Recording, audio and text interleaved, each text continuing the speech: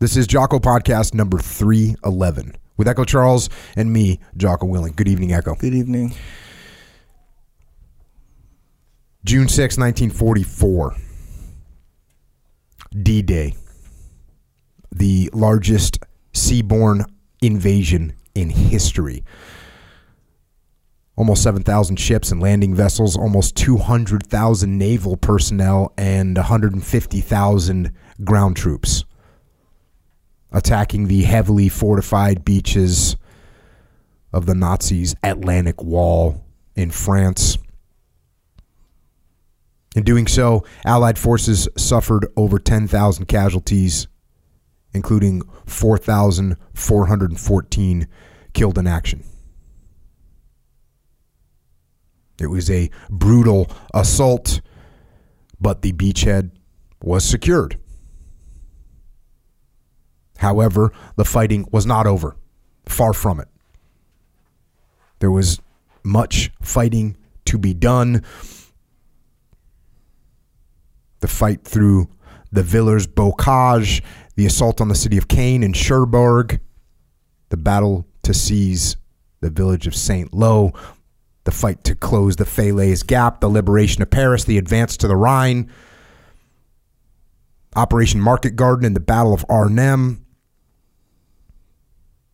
battles at Morberge, Overloon, the Hurtgen Forest, and all the way to the Battle of the Bulge in the Ardennes Forest. The Battle of the Bulge, the largest battle fought by Americans in World War II, December 1944 through January 1945, included 1 million Allied troops, 500,000 Americans, resulted in more than 47,000 wounded, over 23,000 missing, and 19,000 killed in action. But in the Battle of the Bulge, once again, victory was achieved. And eventually, victory in Europe was achieved, and then Japan. And that victory was achieved by what is now known as the Greatest Generation. And it is an absolute honor for us tonight to have one of those men here with us, a man that landed on D-Day and fought all the way to the Battle of the Bulge. His name is Mr. Jake Larson, also known as Papa Jake, and he is here with us. Sir, thank you for coming. It is an honor to have you here. Well, it's an honor to be here. Thank you very much for the introduction. I don't think I'm one special, but of all the people I was with, and I started at a young age. When I was 15, I joined the National Guard, and I was in Camp Claiborne, Louisiana, for nearly a year when the Japanese hit Pearl Harbor. So I go back a few years. And as I look back, every person that I was with in 3 different units, Company F, 135th Infantry Regiment, Company H, Headquarters Company, 135th Infantry Regiment, and 5th Corps. Every person I was with is gone. Why I'm here now? In a few days, I'm going to be 99 years old. 99 years, I can't believe it myself. I don't have aches and pains like other people have. No arthritis, no stiff thing. I get up out of bed, I'm wide awake. It's crazy. I think my life is governed from above. And I thank those up there who are doing this to me, who are sitting with me right now. I thank them for helping me. Well, sir, you said you don't think you're anything special, which I guess we could argue at that point, but I'm not here to argue with you, sir. However, you have to admit that you are lucky, and in fact, you did admit it. You have a book that you wrote, which is called "The Luckiest Man in the World," and I think you're definitely in the running for it. Well, I appreciate that, but you have to read the book. I can't sit here and start telling you how lucky I am. But even before D-Day, a month before D-Day, if anything was happening that had to do with exercises, I attended firing every kind of weapon because I came from the infantry. So I was down to Land's End. They're shooting 50 caliber water-cooled machine guns at towed targets. And then that British had this little exercise at Slapton Sands, and they were going to greet us with live fire. Pretty interesting there. I was one chosen from G3 to go down there, a sergeant, and I was with others from the landing. There was 400 of us on this landing ship.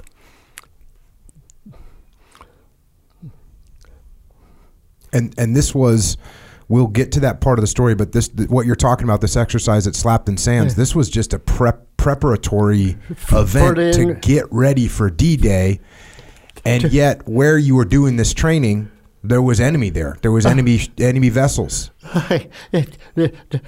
There was two E-boats, German E-boats came in there and sank two of those landing ship tanks right alongside of me and shot up the armed guard on top of the one I was in. And we had no air. We were 400 of us laying there on the floor suffering from diesel gas and vomiting. I don't know how we made it back to Plymouth, England. But when we got to Plymouth, a full-bird colonel came out, called us to attention, and swore us to secrecy. We could not even discuss this with our superior officers when we got back. And this, I didn't know anything about this or tell anyone about it for 40 years. 40 years the British brought it up. And people started calling me a liar because nothing like that ever happened. Well, I was there. I was there. It happened to me. And I found out that the 400 of those guys that had sank, there were 795 casualties there. 400 was from the 4th Infantry Division, which was supposed to land alongside of us on D-Day. It's unbelievable to think of it now. No mention of these guys. They're all buried over in England, and they were put on the record as being lost coming to shore on D-Day. Crazy. And that's one of the many stories you have in this book, and the book is a phenomenal book. And I wanted to kind of go back in time a little bit and just talk about where you came from, and read a little bit from the book. And I'll skip around, so everyone that's out there, if you have to get the whole book. I'm only going to read some little pieces of it today, but just wanted to talk to you about some of the things that you talk about in the book. You say here, my birth date in December 1922 had a huge effect on my life because I was younger than most of my classmates who were born earlier in the year. All this meant, however, was that I learned how to get things done. Now, you grew up with seven brothers and sisters. Yes. You had Todd, Earl, Evan, Leo, Merle, Eleanor, and Bobby. Yep. And you note in here, you say, I remember asking Leo how I was born.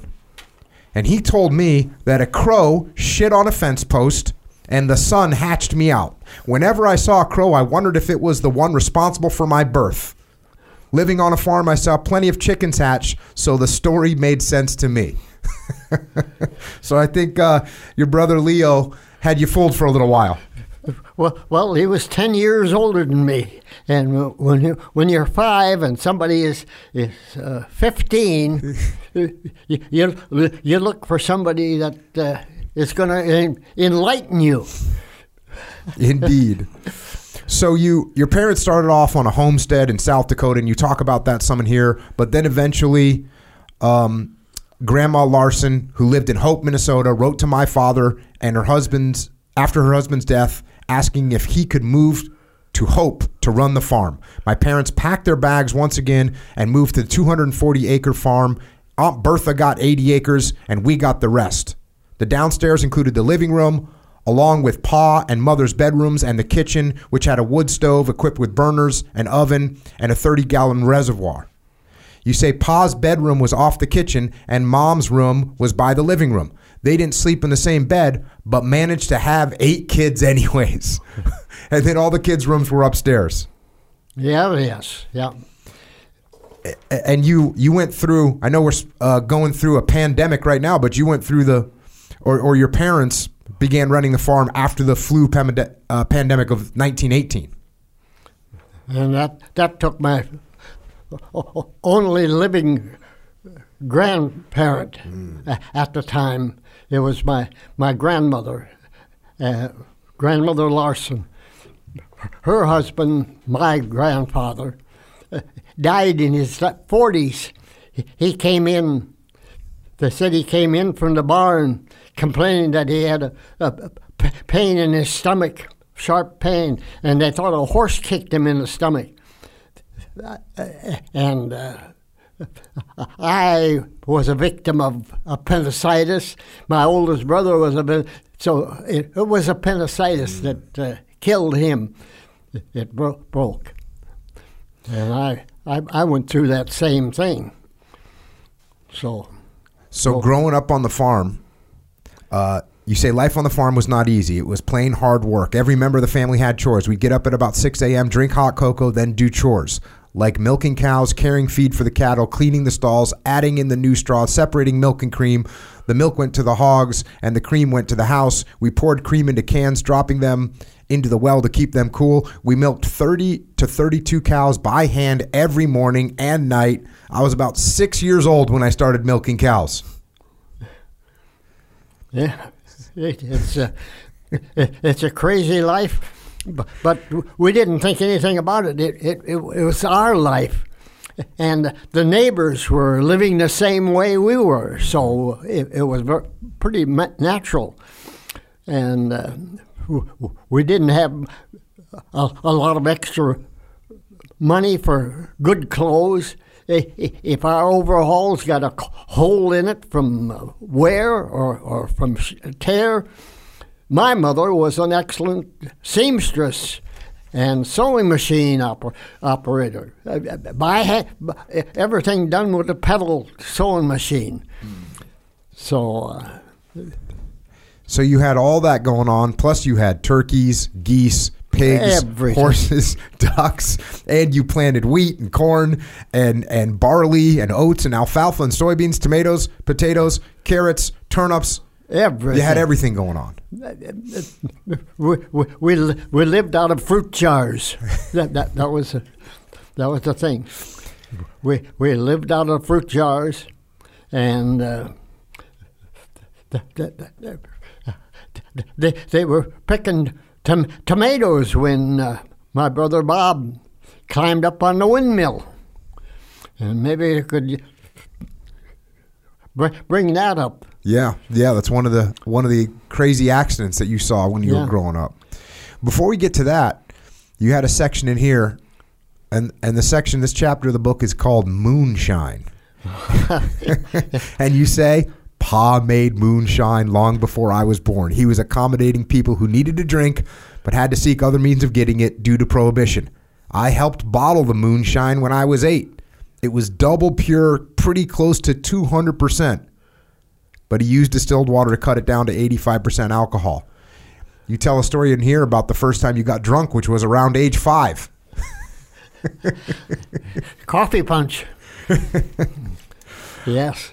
And it's funny, we're chuckling about it now, but you say in here at one point, it happened. One of Dad's so-called friends turned him in, and he got 6 months in Austin City Jail for selling moonshine, though the original sentence was up to 2 years at Leavenworth Penitentiary. So your dad ended up going into jail for a while. 6 months. 6 months. Celebrated their 25th wedding anniversary in the Austin City Jail. And I remember on the way down there, we had a Jewett car, sedan. My brother Leo was driving. I was 8 years old at that time. And my brother Leo was driving. My mother did not drive, but she was alongside. And she had a cake, anniversary cake, to take along to my dad. And she said, Leo said, "Look, Ma, we're going a mile a minute now." Mm. Wow, that was moving 60 miles an hour. Man, what an advance from the horse and buggy. That's amazing. You mentioned some of these accidents. You mentioned the windmill one, but it's a whole you got a whole section in the book of when you're growing up just called accidents. You had your sister get injured by a manure spreader. You had a kid that got hit by lightning. Yeah. You had one of your brothers hit you in the face with a piece of, they were getting in some kind of a rock fight. Yeah, a clod of dirt. You guys were using dynamite when you were kids to blow stumps out of the ground. Yeah. You talked about in here, so your brother Bobby, there's a windmill out by your house about 60 feet tall. Exactly 60 foot. And there's a plank up 45 feet. And Bobby was up there, climbed up there. You're telling him to get down before Mom comes home. And, he says, "Oh, don't worry about it. I'll be down by the time she gets here." And he did. Well, one step. Again, we're kind of chuckling about it now, but man, in the book here, let me read a little section from the book. They heard him fall, ran over, and brought him into the house, carrying him into the kitchen. His eyeballs were out of their sockets on his cheeks, and blood shot out of his ears whenever his heart beat. He was out cold. Leo ran to Uncle Charlie's house because he had a phone to call Dr. Ertl, who put his eyeballs back into their sockets and cotton into his ears to slow the bleeding. The doctor said his broken right arm, splinting it with cardboard. I didn't think it could get any worse, but the fall cracked his head too. The doctor instructed us get ice packs on his head. Elmer Steele had an ice house about a mile from us, so we got the ice from there, and Mom packed Bobby's head in ice, held on with cloth diapers. My mom tied him to the bed so he wouldn't move around, feeding him soup and taking care of him. There's no nurse like a mother. He was her baby. For what seemed like a month, he lapsed in and out of consciousness until one day he sat up in bed asking, "Where's Jake? I want to play with Jake." And he was okay. Yeah. He lived till he was 75. He caught every disease that was known to man. And I worked right by him and took baths in the same wash tub as he did. He had the measles. I never got them. I never had a childhood disease until I was 34 years old, and I got the mumps from my son bringing him home from school. Yeah, you got some incredible detail about that stuff in the book, too. You ended up going to grammar school. You went to, what is it, Lemon Township? Lehman Township? Lemon Township. You say you did homework by the kerosene lamplight. Oh, absolutely. Yeah. And that's, you're talking about how that lamplight would get dirty. You have to clean it before you start your homework. Oh, yes. the wick would cloud the lamp glass. That was clear glass, the lamp thing. No, that was, it was better than a candle. I guess the candles can only get so bright. Kerosene lights can get pretty bright. Well, a lot brighter than anything else. It's we thought nothing of it. We thought it was a modern age at that time, and we weren't the only ones. Everybody that around, every farmer, and we were just farmers. Everybody lived the same way. They had to go through the same thing. We weren't any different than anyone else. So if you're not any different, you don't know the difference. Now it sounds like what was normal for you guys back then was when you got done with kind of grammar school, when you got done with 8th grade, sometimes you didn't continue on with school. You didn't go to high school. There was no such thing as anybody going to high school. It was very unusual that someone would go to high school. And for you had Mrs. Jeffrey who sent a note home that said, "I recommend that you let Jake go to high school because he's a fast learner." That's it. Oh, do I remember that? It's like yesterday. And how'd your dad react to that? My dad says there's no high school for you. You got chores to do. You got chores to do. So, and eventually it was your brother Earl that said... Who was 14 years older than me, Earl was. And he was the horseman. We had 30 horses at that time. There was no thing as tractors or anything. Everything was done by horse-drawn machinery. And Earl took care of the horses and shoot them and did doctoring on them and broke them from wild horses to working in the harness. And he ended up telling your dad that he would help with the work so that you would be able to go to school. Yeah, he would do my chores for me if I got a chance to go to school. Yes.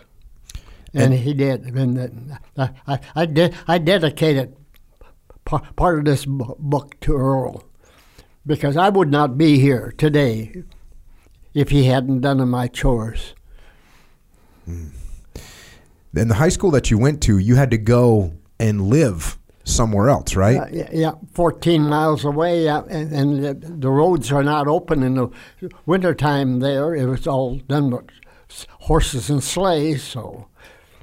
You can't go 14 miles every day, morning and night, in a sleigh. So you had to stay in town with someone. And then you ended up, in order to pay for your room and board, you ended up pretty much working for one of your friends' moms who had a little place to stay, and you helped out there. Oh, one of my lucky breaks again.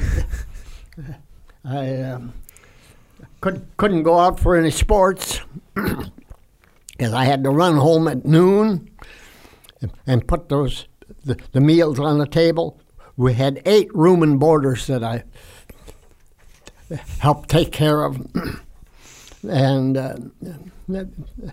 I started high school when I was 12 years old. I graduated 8th grade at 12, and being born in December, I'm still 12 when I start high school in September. And it's crazy. People say, well, wow. But when you tell people you're born in 1922, I didn't tell them that I only had 11 days in 1922. You know, I was born on December 20th. So I was only 11 days old in 1922. They called it a full year, see, mentally. So I got to go to the book here, this section here, because it kind of starts off your military career. It says, in 1938, I was walking around town on a Saturday afternoon with my cousin Chick. Outside Roxy Theater, we saw a sign, Saturday Matinee, Gene Autry, America's #1 cowboy. It cost 10 cents, but we didn't have a penny between us. Chick suggested, Jake, let's join the National Guard. They pay $12 every 3 months. It sounded like a great way to ensure a steady income, but I pointed out, Chick, we're 15. You have to be 18. Chick was a lot taller and heavier set than me. We were like Mutt and Jeff. He answered, when they ask how old we are, just say 18. The worst they can do is kick us out. They aren't going to arrest us. So we walked into the office at the armory, and I still remember the stocky captain's name, Captain Hugh H. Soper. He looked up from his desk asking, what can I do for you? Sir, we'd like to join the National Guard. I was expecting him to ask how old we were, and I was ready to say 18. He looked me in the eyes and asked, what year were you born?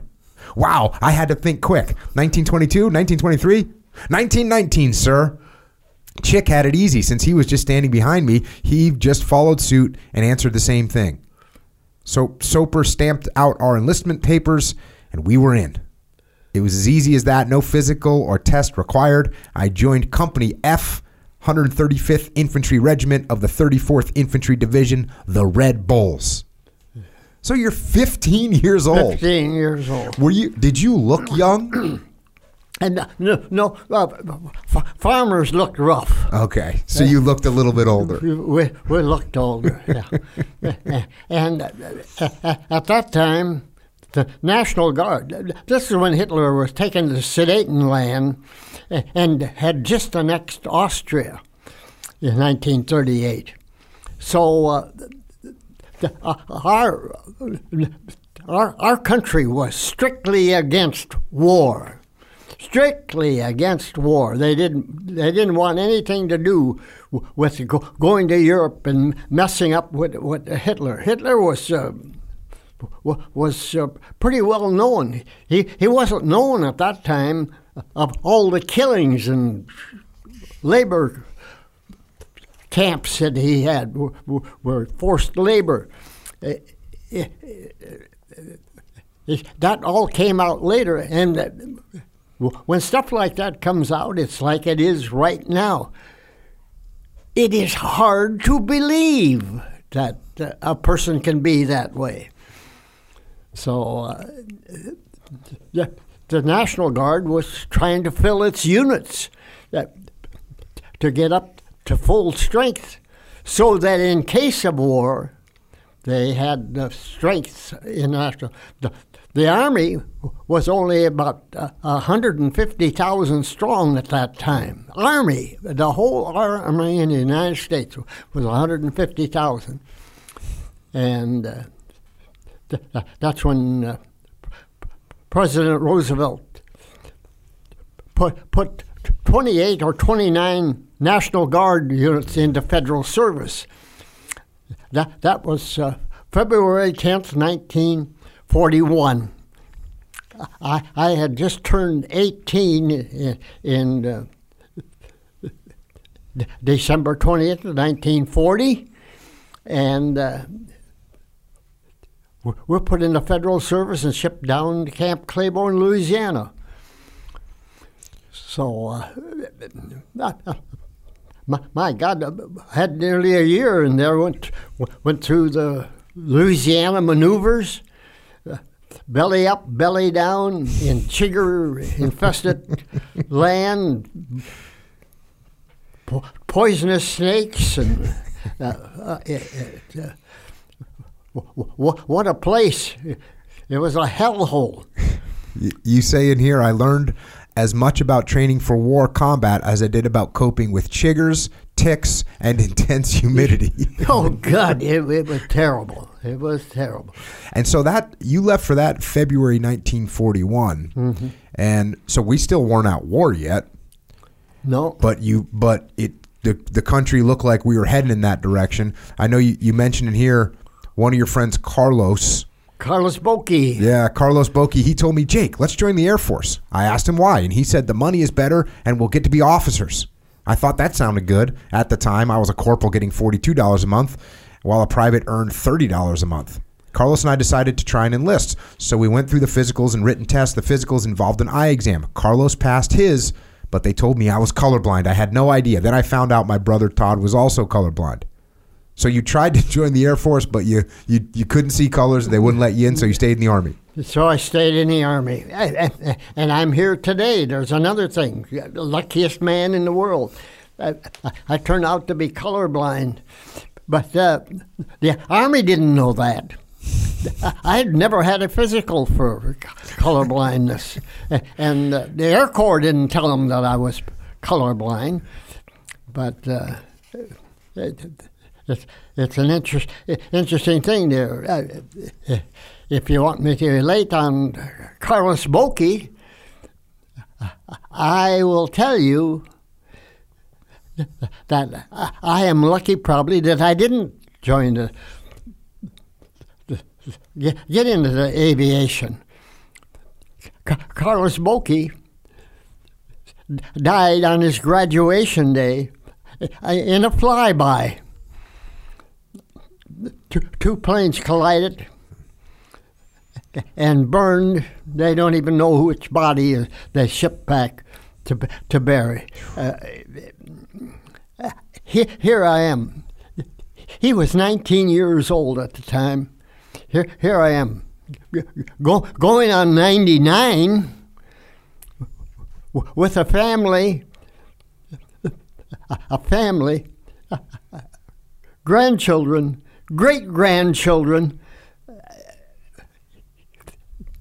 Can you question why I say I'm the luckiest man in the world? No questions from my side of the table, sir. So Pearl Harbor happens December 7th, 1941. I kind of wanted to portray a little bit of your, let's say your rebellious spirit. You had a little rebellious spirit when you were younger.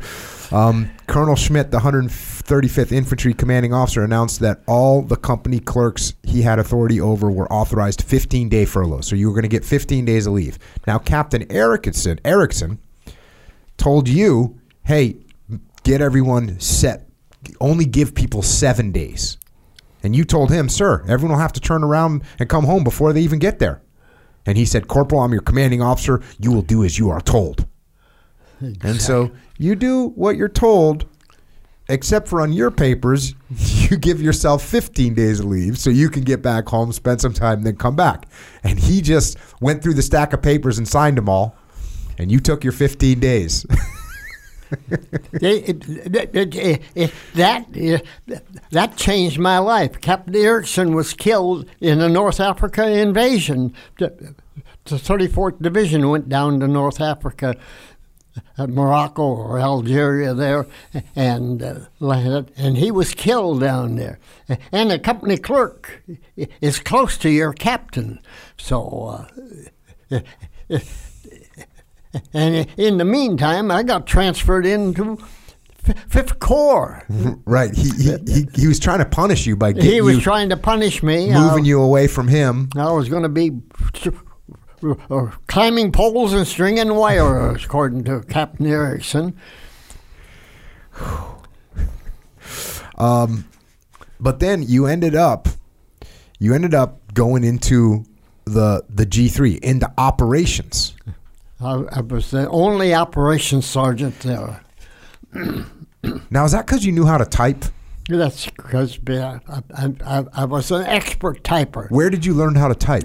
I had 1 year of typing in high school so as an elective. Yeah, I was the only boy in a class of 30.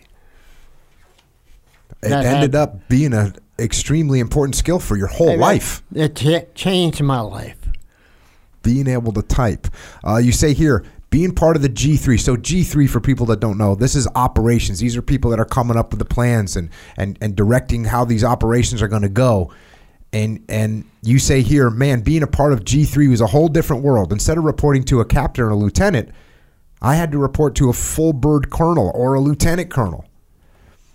You said once I was part of G3, I met who would become one of my closest friends while in the service, Corporal Madison Rich. He was from New Jersey and was a skilled typist just like myself. You said when I had free time, this is when I fast forward past this part, but this is when you're overseas. You're now in Ireland and England, and you guys are preparing for the invasion. You say, when I had free time, I'd hang out with my other pals, Corporal Cray and Staff Sergeant Robert Jeffrey. Cray was the cockiest Irishman I ever met while Jeffrey was subdued. I was only 19 at the time, and they were both much older than me. Because of my slight stature, they nicknamed me Bony Ass. Well, I was 5'10", weighed 120 pounds, so luckiest man in the world.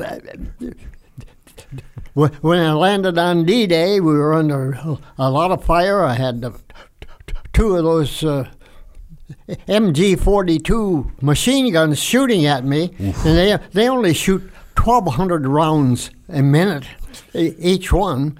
So you're when you double it, it's quite a thing.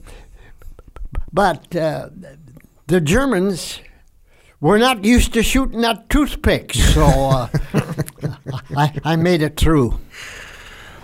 Before you get to D-Day, you have one incident that I had to bring up because it is another thing that had a big impact on your life. You were taking some pictures, and there was a major that you were with.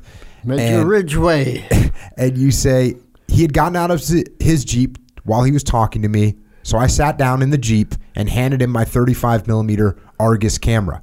Here, Major, can you take a picture of me sitting in your Jeep? What's funny about the picture is that it was the only Jeep I ever sat in while I was in the service. I sent that picture along with other pictures to my mother. My dad looked through them and picked the picture of me sitting in the Jeep to bring to the photo news. They liked it well enough to put in their paper, adding a blurb about Corporal Jake Larson in North Ireland. I was unaware of it at the time, but that picture being published in the paper would lead me to the love of my life, and we'll get to that later. At this point, now you guys are, and again, I'm going to fast forward a little bit, but now you leave to go to Portsmouth to start the planning for Portsmouth. D-Day. Portsmouth, okay. I'll say it that way. So you guys go to Portsmouth to start the planning. You're promoted to sergeant, and this is where you participate in that operation, or the training operation at Slapton Sands, which you talked about earlier. Just an unbelievable travesty. You go on this training mission. These ships are filled with soldiers to practice D-Day, and the Germans actually sank some of those ships, 2 of those ships. 795 people killed before D-Day even happened during a training operation. 1 month before D-Day. And the Americans that died during that, they told the families that they died during D-Day. Absolutely, yeah. And that brings us to D-Day. And I just want to read some of this and just get your feedback on it. D-Day was supposed to be June 5th, so all the troops were loaded into ships the day before, including me. The sea was getting rougher and rougher, so they called it off and we had to return. They had a British weather master who told Eisenhower there would be a break in the weather in the morning, so he decided to have the invasion go on June 6th. By the time of the change, I hadn't slept for 72 hours, just running on adrenaline. There are 7,000 ships on the move with 158,000 troops, and our destination about 170 miles away. Everywhere you looked, there was a ship, and they were going to different beaches. Everything was programmed. I went in with the members of the 1st Infantry Division on the USS Ancon. which was the command ship. About 8 miles from shore, the landing craft pulled up alongside us, so we had to climb down rope ladders into the boat carrying 75 pounds of gear and our rifles. Then we dropped into the landing craft, which was bobbing up and down in 3 to 4 foot waves. You know, we see images produced by computers to simulate what it looked like with all those ships on D-Day. That must have been an incredible sight. The most unbelievable thing. It's even hard to describe. How do you describe that one? Every place you look, there's a ship, and behind it another ship, and behind that more ships and more ships and more ships. Yeah. How do you crowd 7,000 ships into a small area like that there? I'm on the Ancon. That's where Eisenhower was on. The commander. Mm-hmm. The little farm boy from Hope, Minnesota. Only graduated high school. And I'm a sergeant, man. I worked on the invasion with Colonel Hill. I got the Bronze Star for what I did, worked on. I didn't even know I was going to get it, but it's crazy. Did you guys, since you were part of the planning, you must have had very good awareness of what you were going into in terms of the enemy positions. Oh, yes. It seems like you would have known even more what you were facing than the normal soldiers who maybe weren't as involved in the planning. I was not a normal soldier at that time. I was the highest classified person you can get. I was top secret bigot, B-I-G-O-T. Most people don't even know what bigot is, but that's the highest rating you can get. Think of it, little farm boy from Hope, Minnesota. When I told people that afterwards that I was classified top secret bigot, yeah, what's that? You know, well, it didn't mean anything to them. And this was your first combat operation, was D-Day. Yeah, absolutely. It was the first for all of our troops. Mm-hmm. What was the fear level for you? There was no fear level. We wanted to. We'd been over to England then for 2.5 years. We'd been over there planning this thing, and we wanted to get it done. Get it done. They kept putting it off, and finally when we got to go, the weather wasn't very good. But in the long run, the weather kind of helped us. It took the Germans off guard. Even Rommel, who was guarding that part, went home to celebrate his wife's birthday. You say here, I was the last one off the ship when they dumped us out too far. We marched off the ramp into the water and all walked in a line. I made my way into the icy water that reached up to my chin, holding my rifle over my head, but I wasn't thinking about the water's temperature. I just wanted to get through it alive. The section of shore I landed on was known as Easy Red. We were supposed to be able to walk through the surf and find bomb holes, which would be shelters for us. The Air Corps totally missed Omaha Beach, so there was no protection for us. Those beaches were all mined. I would find out later in life that there were millions of mines on that beach. If you stepped on one of those babies, it was a quick trip to heaven. I was more afraid of stepping on a mine than being shot at. I ran toward the cliffs, making sure to step in the same footprints as the man in front of me made. What in the hell am I doing here? The thought pounded in my head as I dodged bullets, determined to stay focused on reaching the safety of the cliffs. How did a simple farm boy from Minnesota land on Omaha Beach on D-Day? Machine guns were firing in all directions with bodies everywhere. Those MG-42 machine guns shot 1,200 to 1,500 rounds per minute. I ran and dodged, finally making my way to a sand berm. The bullets were blasting off the berm as I ducked into it. I wasn't going to get out of that hole no matter what. I smoked at that time, and I had my cigarettes in this plastic bag so they wouldn't get wet. Unfortunately, I didn't have a match. I remember then that I started shaking. Before that moment, I had felt no fear. I turned to my left and saw a soldier lying down with his back toward me. I called out, "Hey, buddy, do you have a match?" Then I noticed there was no head underneath the helmet. That got me moving. "Jake, move," I told myself. I got up and dashed for the bottom of the cliff wall about 200 yards away. I remember saying to myself, "Jake, what the hell are you doing here? You're running for your life so nobody can shoot at you, but everybody can shoot at you." I only weighed 120 pounds soaking wet, so that was an advantage since it's hard to shoot at a toothpick. After what seemed like an eternity, I made it to the cliff wall where I was safe. From what I've read, over 2,500 died at Omaha Beach that day. That was on Easy Red, where I went in on. That's where. And if I look back, I went back to Omaha Beach on the 75th anniversary of D-Day. And I had five different TV stations, BBC, France 1, France 2, CBS, NBC,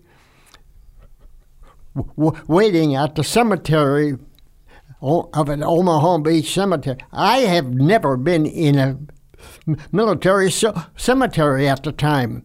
And they said, we want you to walk out there and look at one of the tombstones and stand there while we take pictures. I walked out there. I told you I came in with with part of the 1st Division, the 16th Infantry Regiment.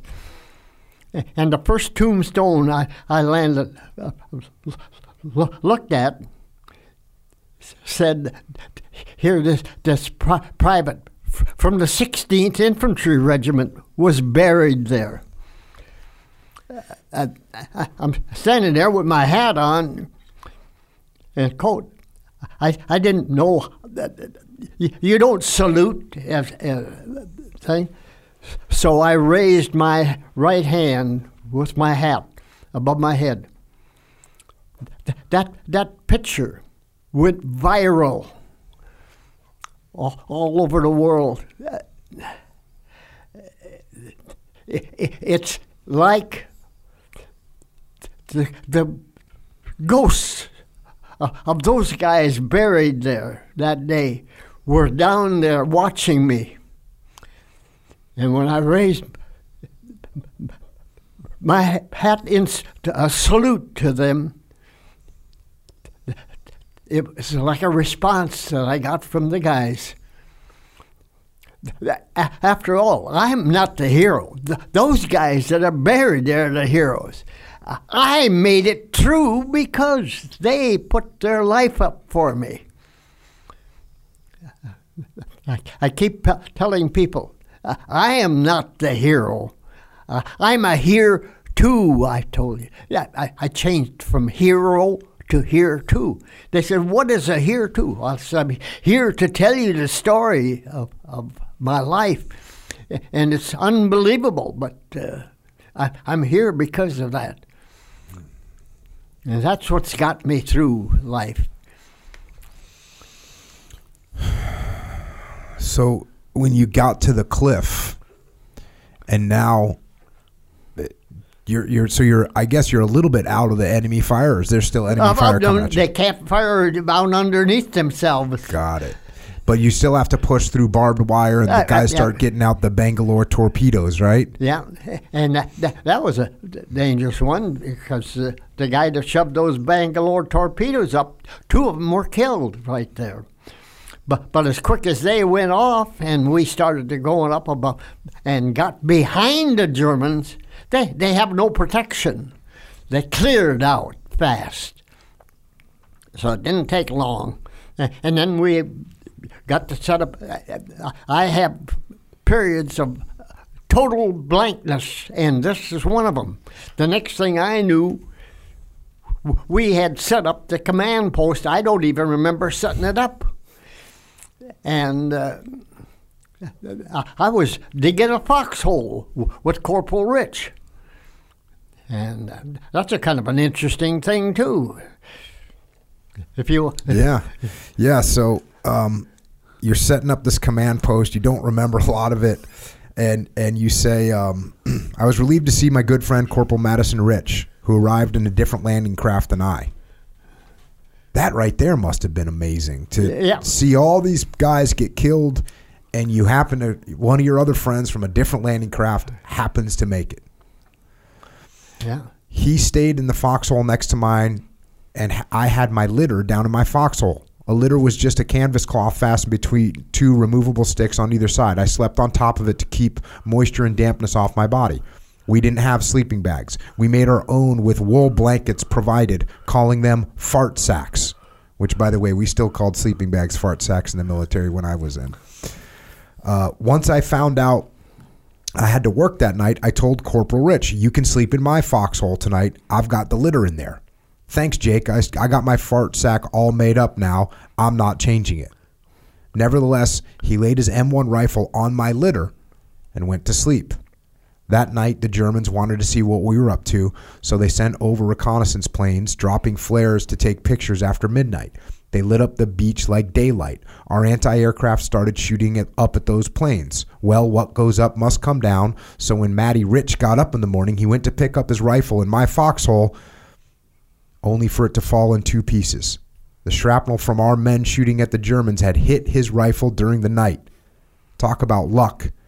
They had called on me to work that night, and he's fortunate he didn't take me up on my offer of sleeping there. So there you go. It seems like it's a story of my life to be in the right place at the right time. Yeah, so we're in your bed where you were going to sleep that night.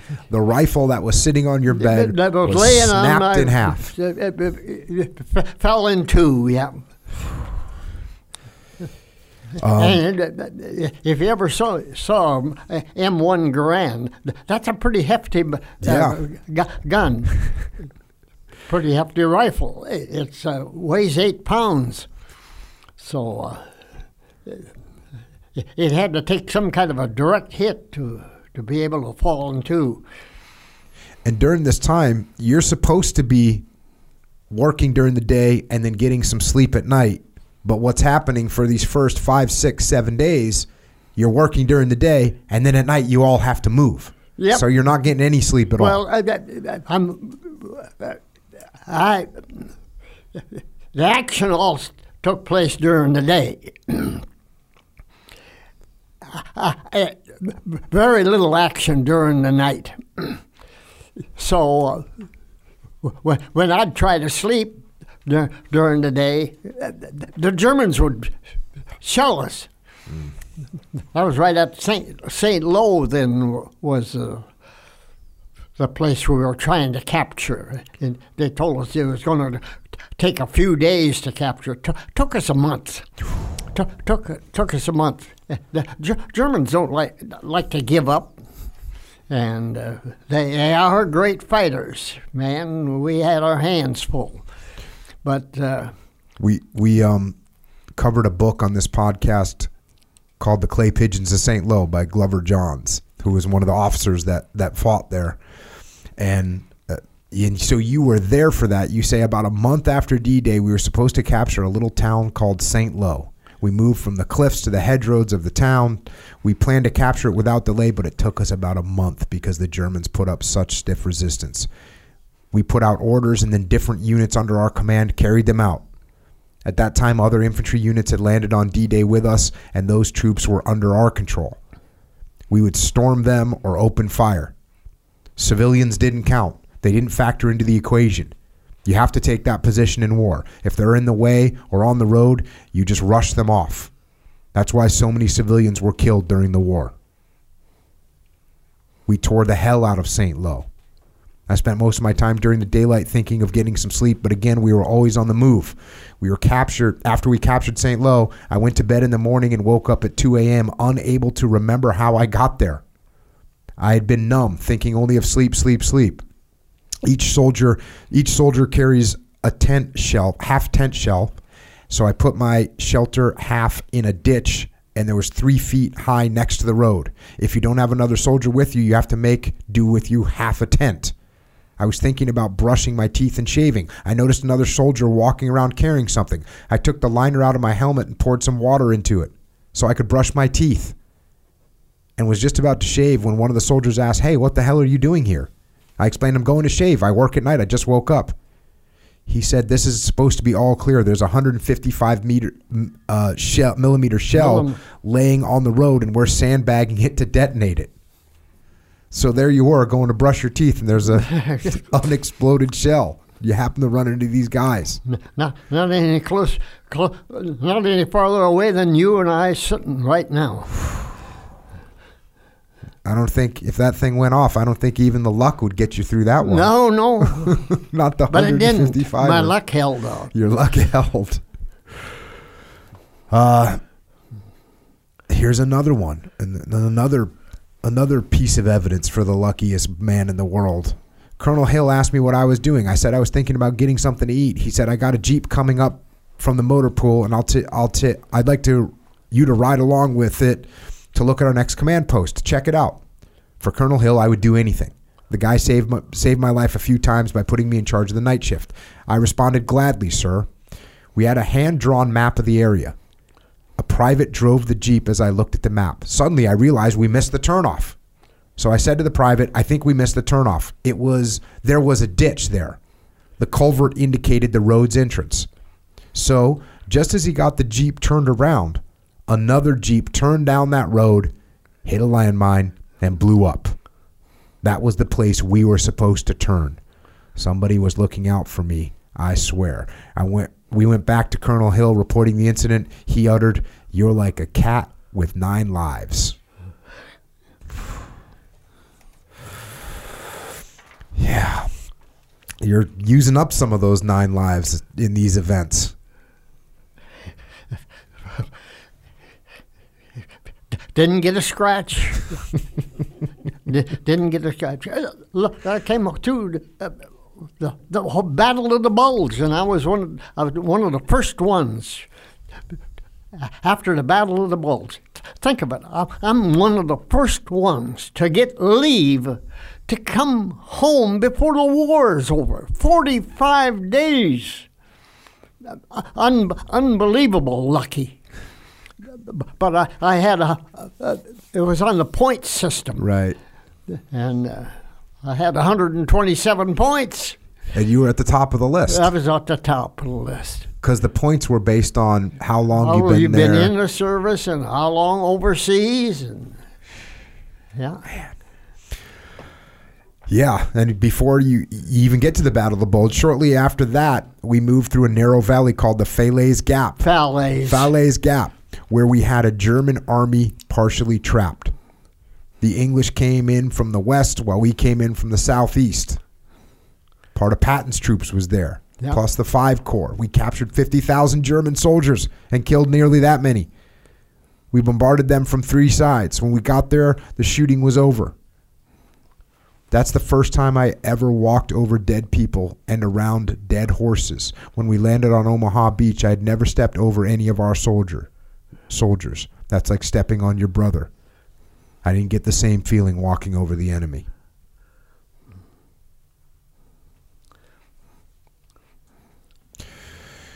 What was the feeling about Patton? Did you guys all know was he as legendary back then for you guys? Well, Patton, First Army was the one that landed on D-Day. First Army, and 5th Corps and 7th Corps were the 2 corps under First Army. Now, 5th Corps had Omaha Beach, all of Omaha Beach.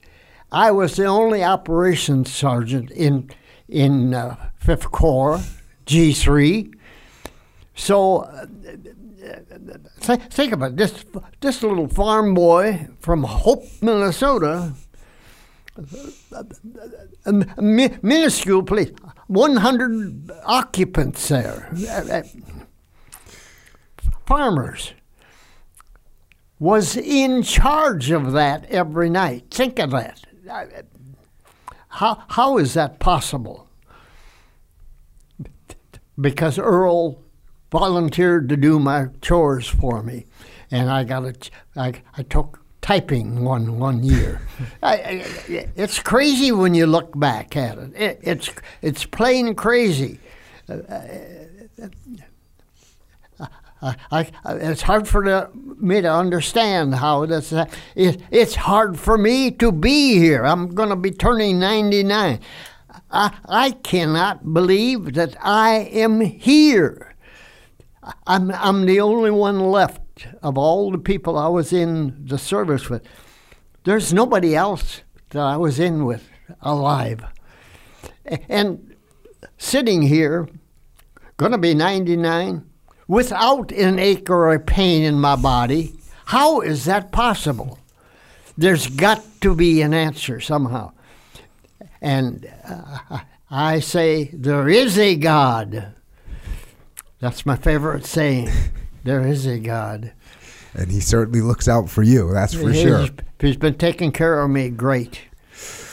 The next thing that you did was the capture of Paris, or the liberation of Paris. What was that like? There was another thing. The Free French, when we came in, the Germans had gave up. The general called it off. He wasn't fight back. But the Free French came in there, and while the Germans were evacuating, they came in there and threw those Molotov cocktails into their trucks and everything. But if you'd have been treated like the French were treated for 4 years, I have a different view, see, where I'm coming in. I wasn't subjected to any of the Germans or anything. We were there just to fight them. So it was kind of hard for me to realize that these people suffered. There were thousands and thousands of them who were drafted and put into the army with the Germans.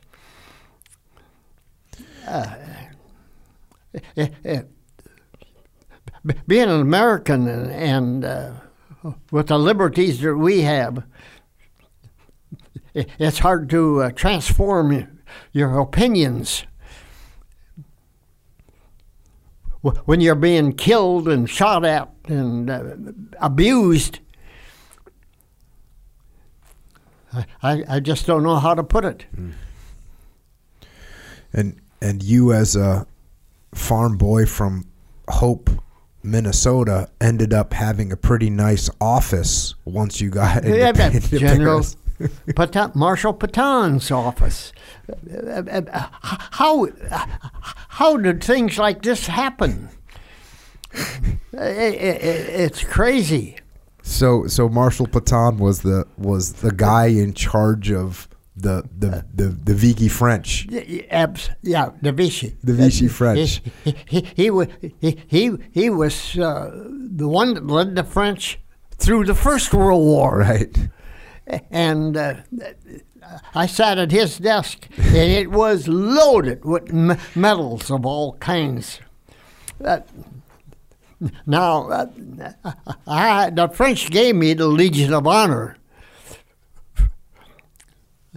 in 2014. They announced that I would have the Legion of Honor, and in 2015, February, we went to San Francisco to the French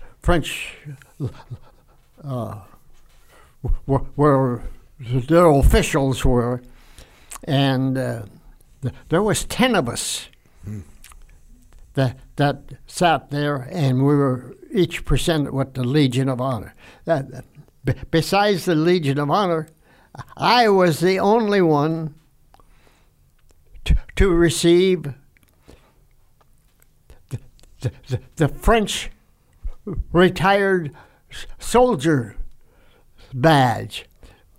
I'm an honorary French retired soldier. That's that little red, white, and blue one right there.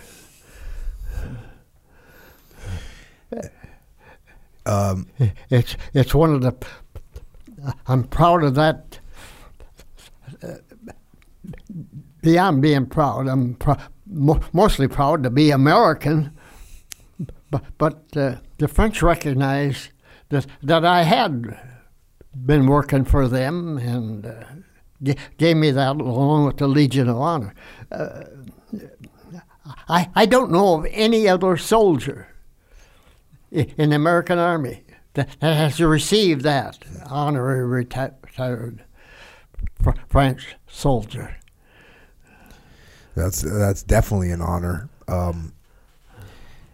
And even as you say, the Germans kind of gave up Paris, but it wasn't over yet. Yeah. And you had even more close calls. You say this here as after we moved out of Paris, we ended up in Luxembourg. Since I work nights, after I'd get some rest during the day, I'd have some free time to walk on the cobblestone streets. We were in a valley, and I came to an intersection at the foot of a hill. I had just started crossing the road when an English Spitfire and a German Messerschmitt, right on its tail, shot over the hill, the Messerschmitt firing its cannon at the Spitfire. When they came down the hill, the cannon shot right in front of me, shattering the cobblestones into pieces. I landed on my face in the cobblestones and got the hell out of there. Once again, it was unbelievable how lucky I was. I say this, close only counts in horseshoe and grenades.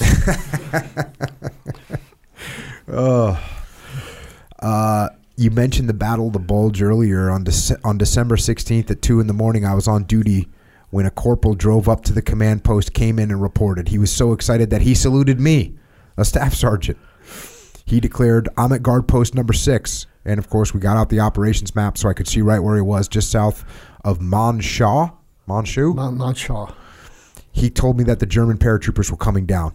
I asked when you saw them coming down, what did you do? I got in the Jeep and came right here. So that was the beginning of the Battle of the Bulge. That was the beginning.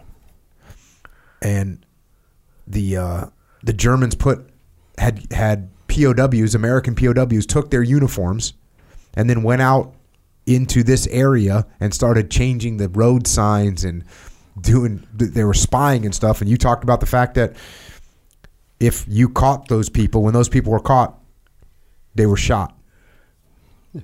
No trial was necessary for those men. They were killed on the spot. Killed on the spot. And then the German tanks started to roll through.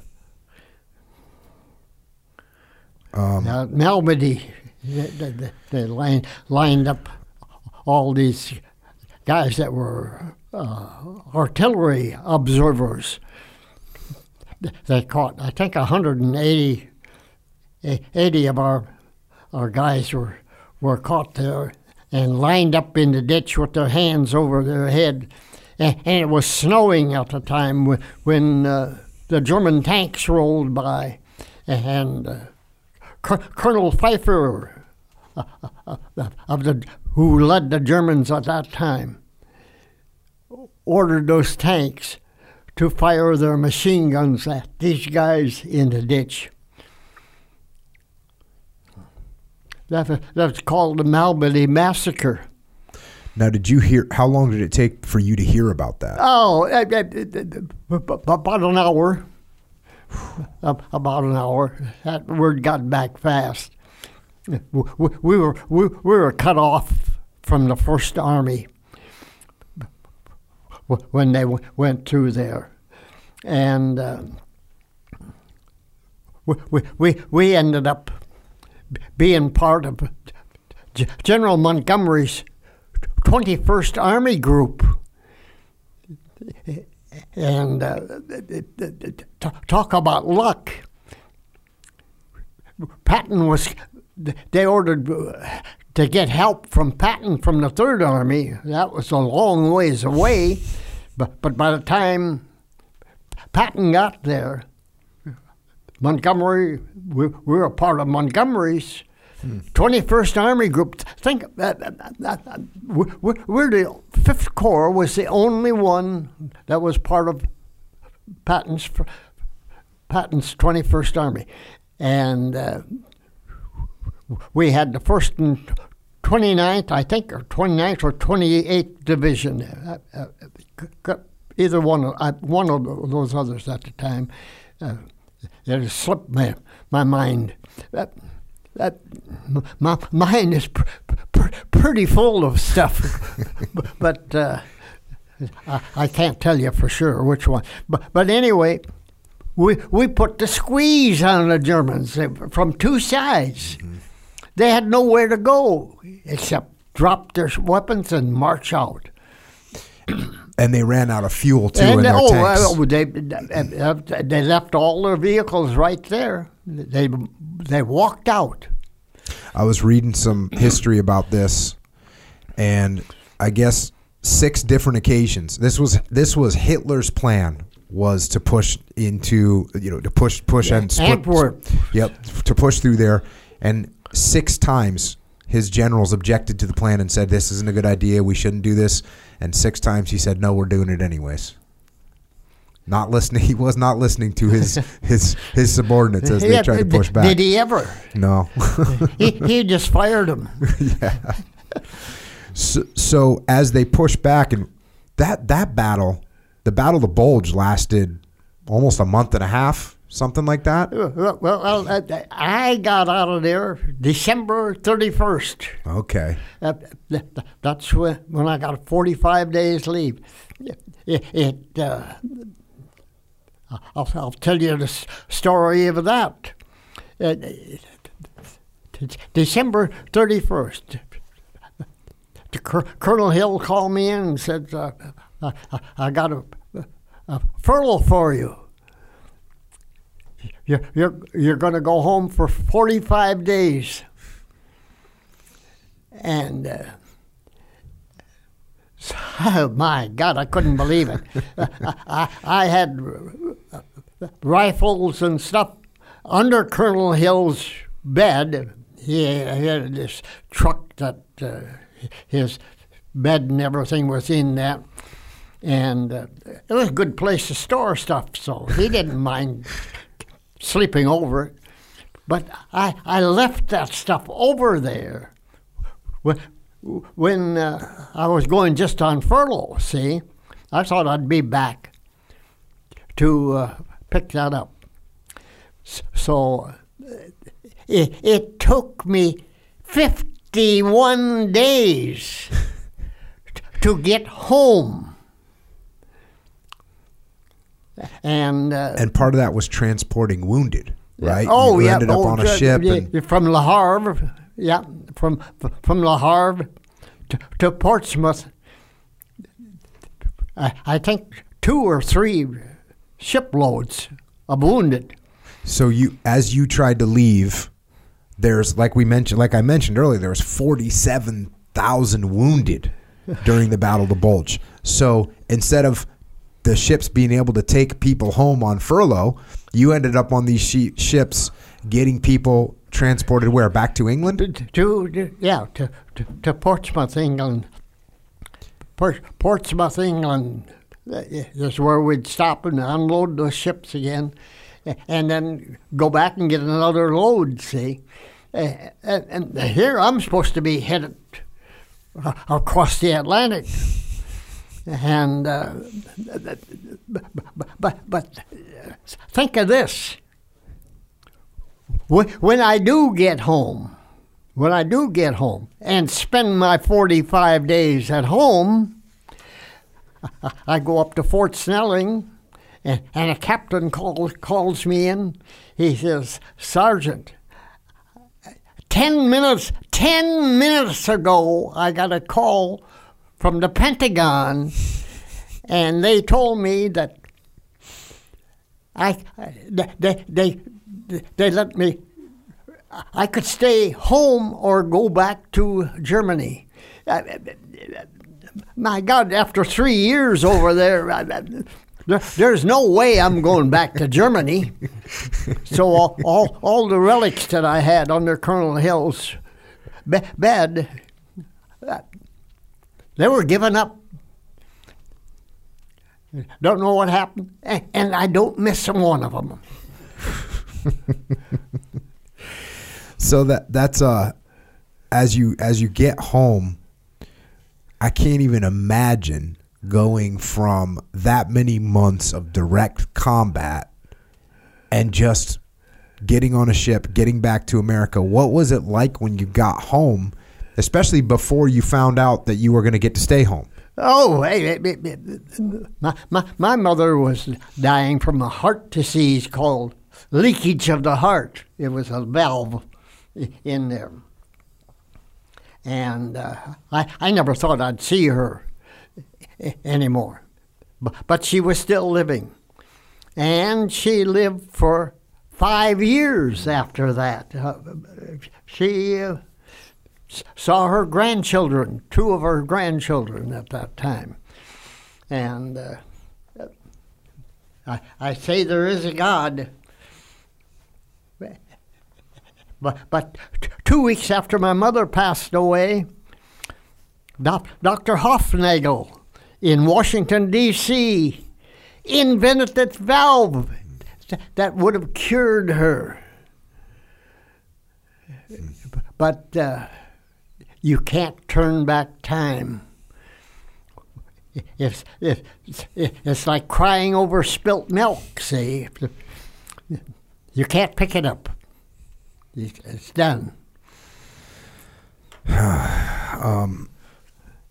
So, was there anything else about the war when you were there, like on a day-to-day basis? How did you handle that? How did you face? You know, you said when you were going to D-Day, you weren't really afraid. Then once you were getting shot at behind this berm. I asked, what the hell am I doing here? Right. If you're in that position, you want to be able to fight back. Mm-hmm. Well, there's no way you can fight back there. They're protected from fire, and you have to know exactly where they are, what little hole they're shooting out of. And it's pretty hard to determine when you're running for your life and dodging. It's a circumstance you don't ever want to be in. But you're not the only one. Mind you, you got all the guys around you that are doing the same thing, and some of them being shot, and that'll spur you on a little bit too. When somebody gets shot, puts a little bit umpus in your butt. Yeah. So when you get back, and now you find out that they're going to discharge you. You're done with the Army. You're done with the Army. You say that here. You say, I was done. That was April 13th, 1945, and the war ended in May. I was just 22 years old with 7 years of soldiering under my belt. It's crazy when you think about that. So that's it. The war's over for you. And now it's you start off by going back to farm life, right? Yeah. I've started helping my dad by rebuilding the hog shed, cementing and everything. And then I started to think, I'm going to have some kind of occupation. They don't they don't care about hiring somebody for just shooting people, And so I enrolled in Dunwoody Institute. I took training in electricity, radio, TV, anything that had to do with electricity. I did. And in fact, after I got out of there, I had my own service station for a while. And man, having a service station, making a cent a gallon, and when they rebuild a highway alongside of you, and no one can get in there except from the back streets, and they said they were going to dump 30,000 gallons on me a month. I told them where to shove that service station, and I went and got a job in Austin, Minnesota, as a lineman, climbing poles and stringing wire. I did that for 4 years. I'm a journeyman lineman. I got a journeyman license. So Captain Erickson finally got his wish of you being up in the up the pole stringing poles and stringing wires. That's a hard job. And meanwhile, you also met Lola. Oh God, yes, I fell in love. You said you were going out in September 1945. Soon thereafter, we were going out every night. In October, I got an engagement ring and asked her to marry me. It seemed rapid to me, but I was infatuated. October went by, then November came along, and I told Lola that it was killing me and that we had to do something about it. We arranged to have a wedding at the Lutheran Church in Austin, where my sister Peg and my brother-in-law lived. November 23rd, simple wedding. She moved in, and she and I slept in a closet on a bed no wider than a couch. It worked out great for a while. And plus, we're lucky you don't take up much room. Yeah. You say this, when I came home from the service, I had the shakes, but nobody visited doctors for post-traumatic stress disorder back then. I woke up one night and I was choking Lola, so we got separate beds. She realized what I had gone through. She was there for me 100%. I had to learn how to drink coffee with my left hand because my right hand shook so much. I started taking, what is that, propranolol? Propranolol for that, and still take it to this day. So there's definitely, even though you came home from the war was kind of still going on in some ways. None of World War II veterans had medical help like that. In fact, when I went to get medical help, I had I got 11 stents in me. 11 in your heart. Well, around my heart. Around your heart. Okay. I was feeling faint, and went down to the hospital, and they were checking me out, and they couldn't figure out what was wrong with me, and they wanted to keep me overnight. There is a God. So they kept me in the hospital and hooked me up to every kind of a thing, wires all over me. The next morning, I woke up in a neighboring hospital. Instead of Walnut Creek, Kaiser, I woke up in Mount Diablo, in Concord, 25 miles away. At 2 o'clock in the morning, that alarm went off. I had cardiac arrest. That means I was dead for a while. But you were hooked up to a machine. And they got to work on you immediately. And got me. Oh boy, crazy. You tell the story in here. I mentioned that the picture earlier that the major took of you while you were sitting in the Jeep, and that picture got published in the newspaper. And then you say this: one day I came home from work, finding Lola changing her wallet. She had all the remains of her old wallet dispersed across the table. I walked by thinking nothing of it until something caught my eye. I noticed a picture of a young soldier sitting inside an army Jeep. But that wasn't just any soldier. That was me. She had the picture of me in her wallet from years ago when I was in Major Ridgway's Jeep, the one that was in the local paper. I asked her, where did you get that picture? And she told me that she cut it out of the paper and put it in her wallet. I said, you didn't even know me. She said, no, but I met your brother Bob and he was talking about you. At the time, she was a sophomore going to high school. Her family had just moved 2 farms north of us near Hope. I never met her or her family and didn't even know she existed.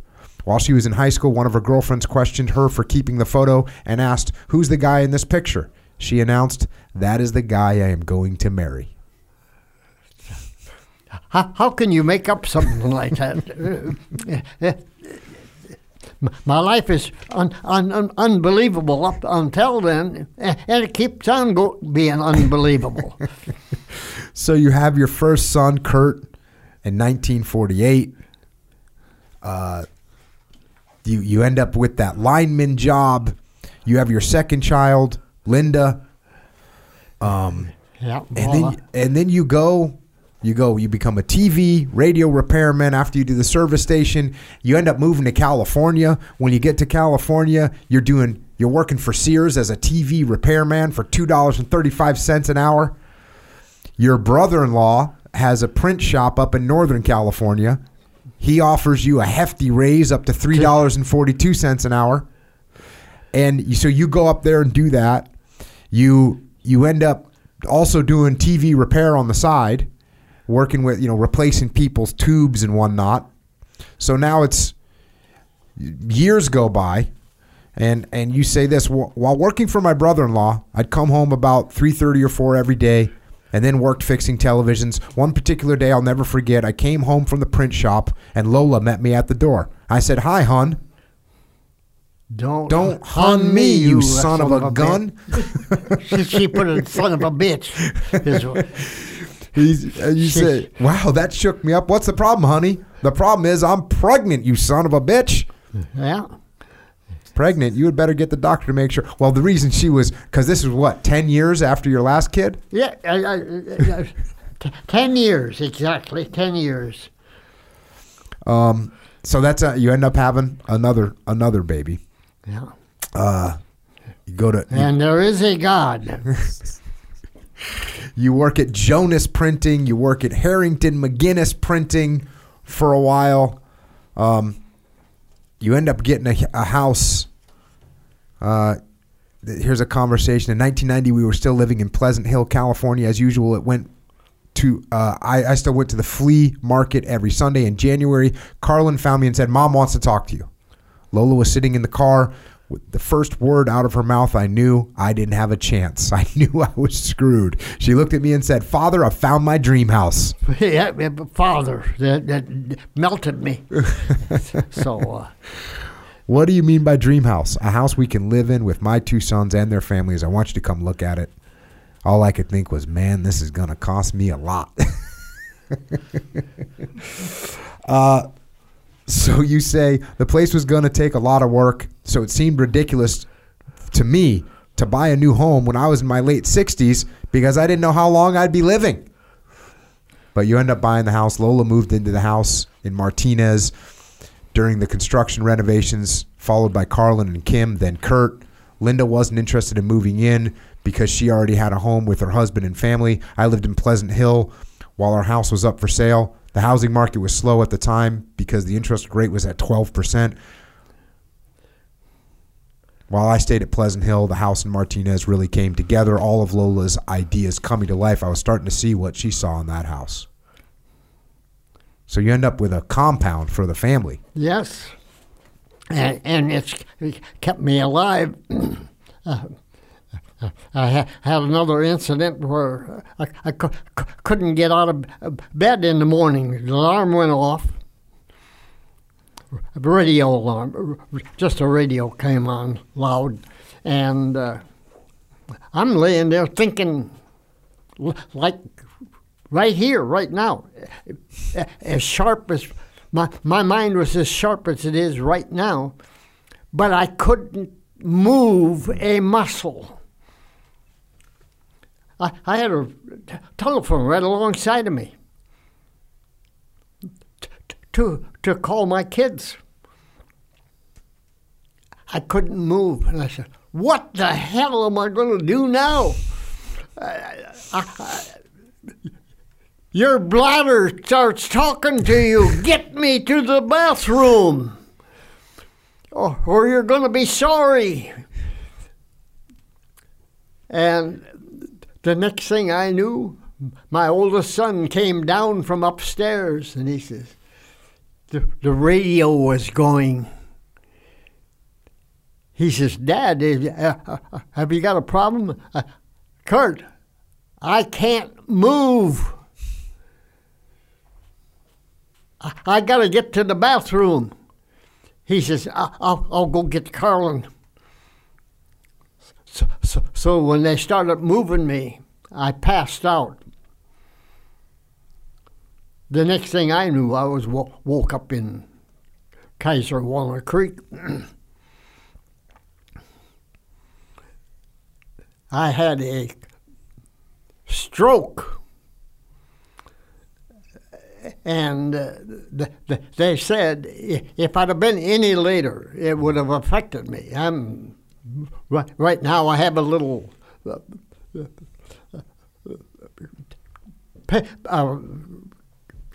kind of a my left side. I got my left hand.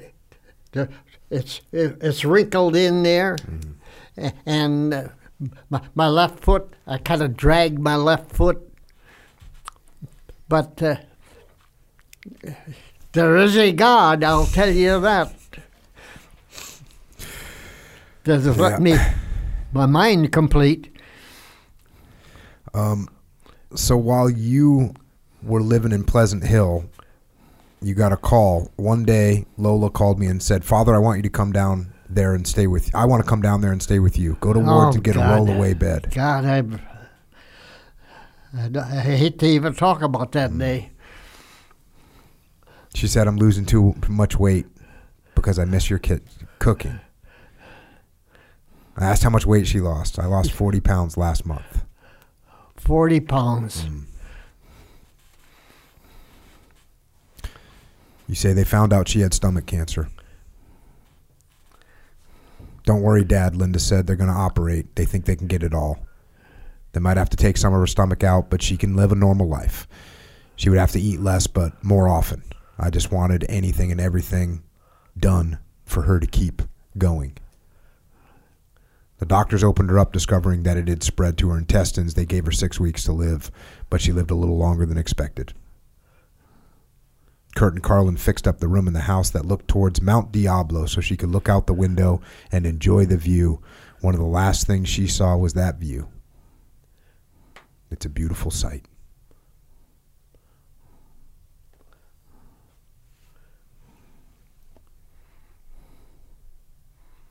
A day doesn't go by when I don't think of her, knowing that she's guiding me. She wrote a poem about me. I never was much on poetry, but Lola loved to write. She titled the poem, One of the Lucky. My husband was one of many, a Second World War volunteer, who left home to go serve his country, this land that we all love so dear. He never complained. He was lonesome, surrounded by enemy guns. The letters he wrote home were cheerful, like the battle was only fun. In his foxhole there, death sat beside him, with shells whistling over his head. He tried to remember his childhood, tucked safely away in his bed. His buddies, they fell by the dozen, on the beach their lives ebbing away. In my heart, I think God had watched over him when he made it to cover that day. Time and again, he was lucky. He still ran when his best buddies fell, a dodging and jumping and dying in this man-made inferno to hell. But the day came when his nerves had shattered, and the general so plainly could see this boy should no longer see battle. So they sent him home safely to me. Yeah. Beautiful poem.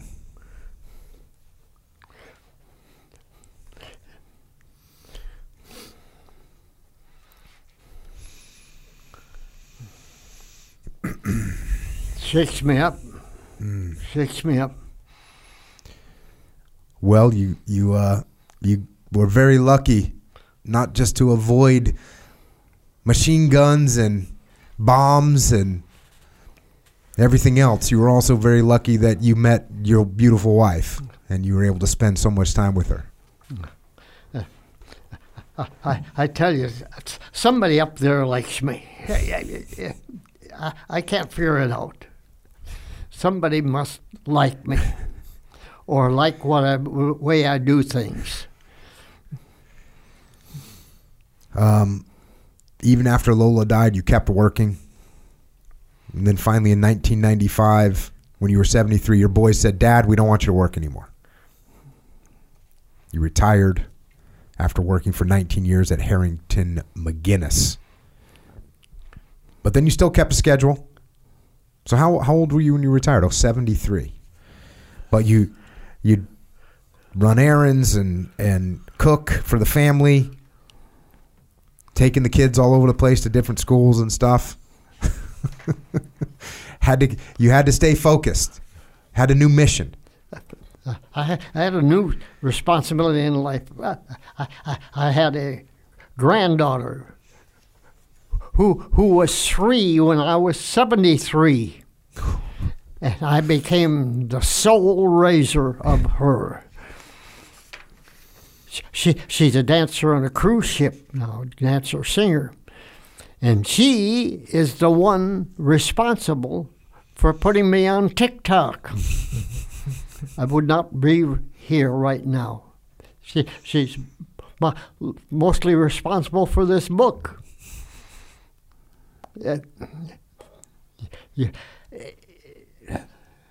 It's unbelievable. It is unbelievable. Luckily, you're sitting here to see that it is believable. Yes, it's crazy. You know, we a little earlier in the book, you were talking about having the shakes in your hand, and you say, "I came out of World War II with the shakes in my right arm. I couldn't pick up a cup of coffee without my hand shaking, so I learned to drink with my left hand. I took medication for it, but it didn't alleviate it completely." And then one time you fell down. Yep. And when you fell down, you went to the hospital. You were knocked out. You went to the hospital. You got 30 stitches. 30 stitches in your head. In the side of my head here. And 29 stitches in your right hand. You went, they got a bunch of MRIs and whatnot. Before you went in the MRI machine, I got to read this part. You said, "I got down to the MRI room and the guy who was operating the MRI machine said, 'I have to ask you a few questions before I put you in the machine.' I replied, 'Go right ahead.' He asked me a series of questions like, 'What year is it?' etc. Then he asked, 'Are you pregnant?' I answered, 'I've been screwed so many times I ought to be.'" Well, the MRI came back without any problems, but the shake went away after 70 years. Now we're sitting here.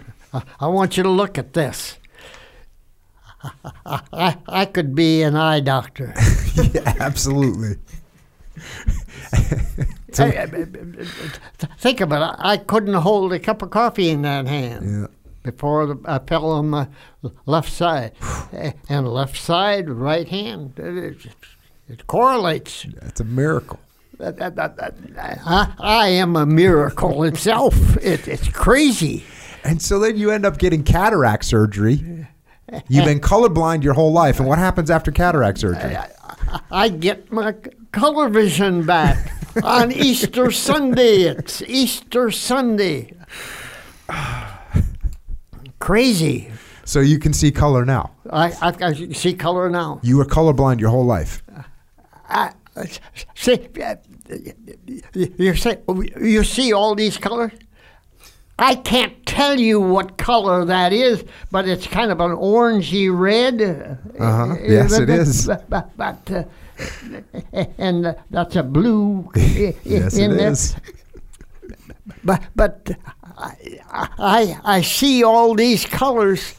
I don't know the names of them because I was brought up without color. Unbelievable. It's crazy. And you mentioned earlier having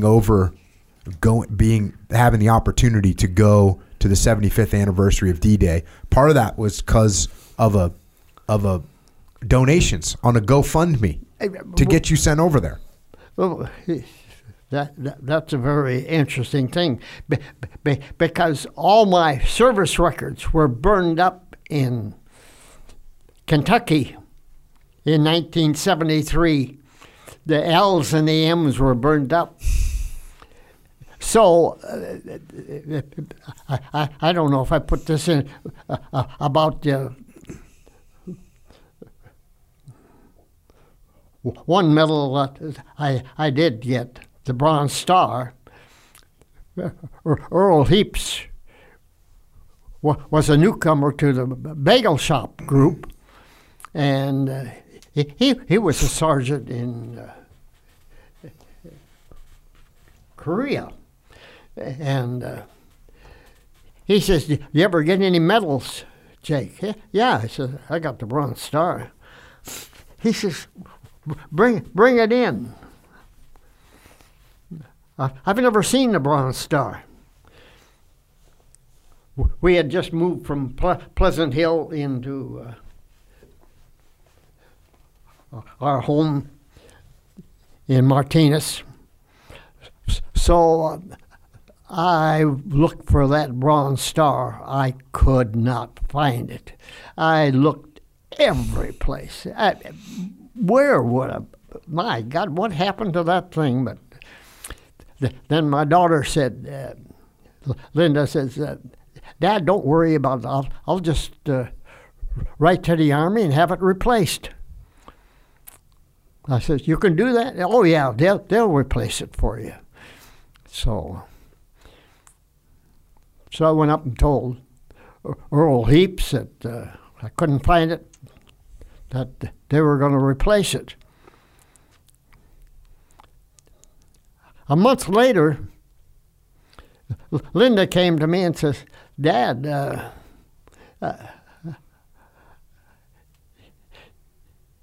they don't know anything about your Bronze Star. All your records were burned in Kentucky, and they don't even know if you served in the service." Man, that's a shaker-upper. And so I tried to find out, and man, I'm a GI, 3 years overseas. I don't even have VA help for a doctor or anything. And it's probably a damn good thing because I'm still alive. I don't think they'd have given 11 cents to me in the VA. Oh, man. But they ended up raising money for you, and you found your Bronze Star. I found. It's in the book. You found your Bronze Star. I got to tell you about this.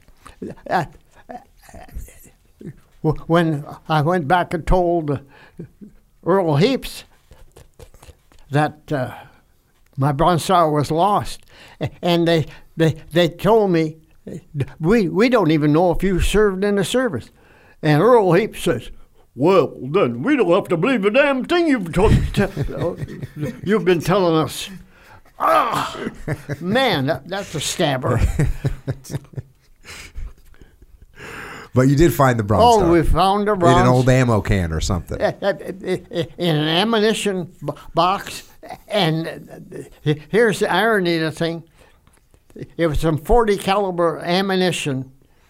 And I asked her, who wanted that ammunition? I didn't want that around. I had some handguns that fit. And I've got too many grandchildren. Mm-hmm. So Earl Heaps says, I'll take it. I've got some here. Earl Heaps, the one who told me, we don't have to believe a damn thing you told us.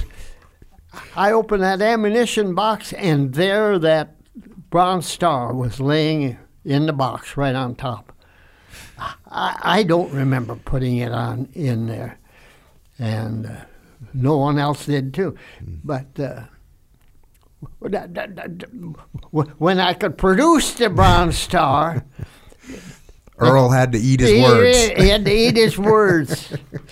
Did I say that? Yeah, he did. So you raise the money. You end up going to Normandy, and you talked about this, but I just want to read this section because it's so moving. You say, we drove straight from Paris to Normandy to the American cemetery. The first grave I saw was a private from the 1st Infantry Division. That choked me up because I went on D-Day with members of the 1st Infantry Division, and now I was looking down at his grave 75 years later. It's kind of a weird feeling. I made it, and he didn't. Look at the family I have while he has nothing. War is so unfair. I took off my hat, thanking him for paving the way for me. I teared up and walked away. I never realized the cemetery had over 9,000 Americans. I was never one for visiting cemeteries. There are souls still hanging around, but this visit was different. I owed it to those who had been killed to pay my respects.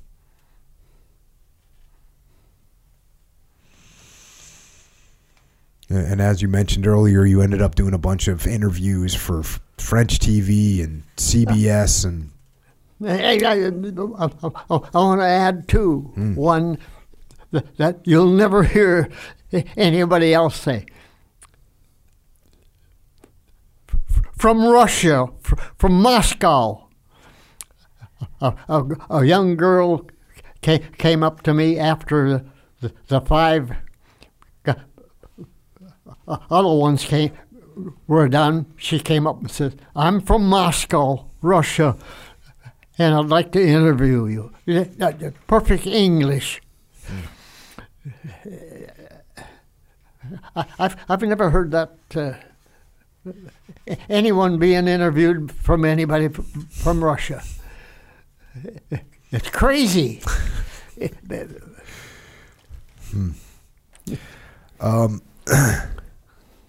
That you also went back to Omaha Beach itself. And you say here, I returned to a section of Omaha Beach where I walked on the sand for the first time in 75 years with my family and news groups. That burl, I found that burl. And I was, God, I tell you, it's hard for me to talk about it. You can't imagine what we'll go through, the memories that come back to you. And here I'm standing there with my son, my 2 sons. It's, because you ended up seeing a berm that was basically exactly what you had hid behind. It's like it was recreated for me. How is that possible?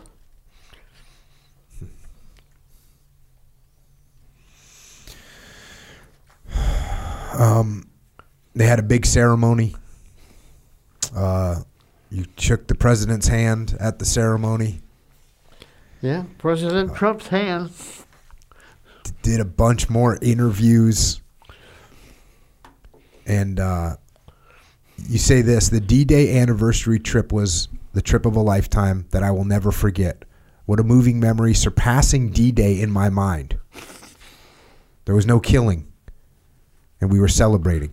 It was the epitome of my life. I'm so grateful for all the people who came together in order for me to make it back there. I never in my life thought I would return to that beach, but I'm glad that I did. I did not return for myself, but instead for my fellow soldiers who did not make it. And all those interviews that you did, you know, the word spread. You ended up hearing from Corporal Madison Rich. You ended up hearing from his kids. About the gun incident, breaking into. Man, he told his children about that. I did. I never had much contact. We were working when we got out of service. We didn't have time for messing around, talking about what we did in the service. But after he passed away, his wife contacted me. And I kept in contact with her for the years, and then she passed away. And man, all of a sudden, I'm over in Europe. I'm in Europe celebrating the 75th anniversary of D-Day. And in New York, a man there is listening. And Jake Larson they're talking about. Jake Larson. So he calls his brother in New Jersey. He says, Frank, are you watching that thing about D-Day, the 75th anniversary of D-Day? Yeah, he says, I am.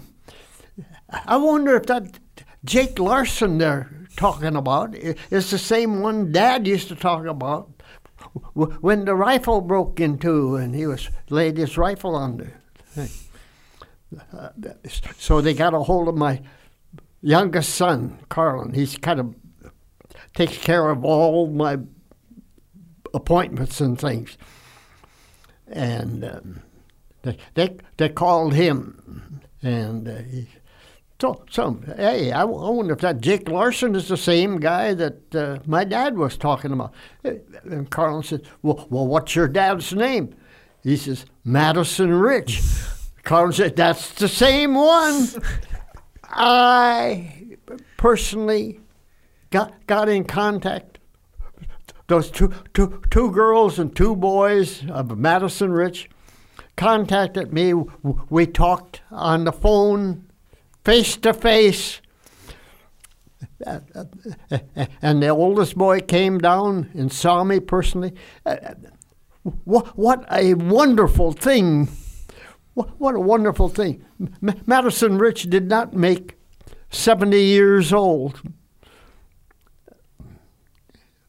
My God, I worked till I was 73. And here I sit going on 99. There's something wrong in the equation.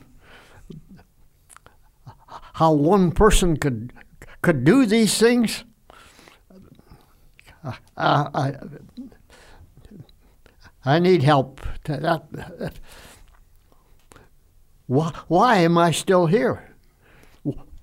How come I don't have aches or pains like anybody else? Life is crazy. There is a God.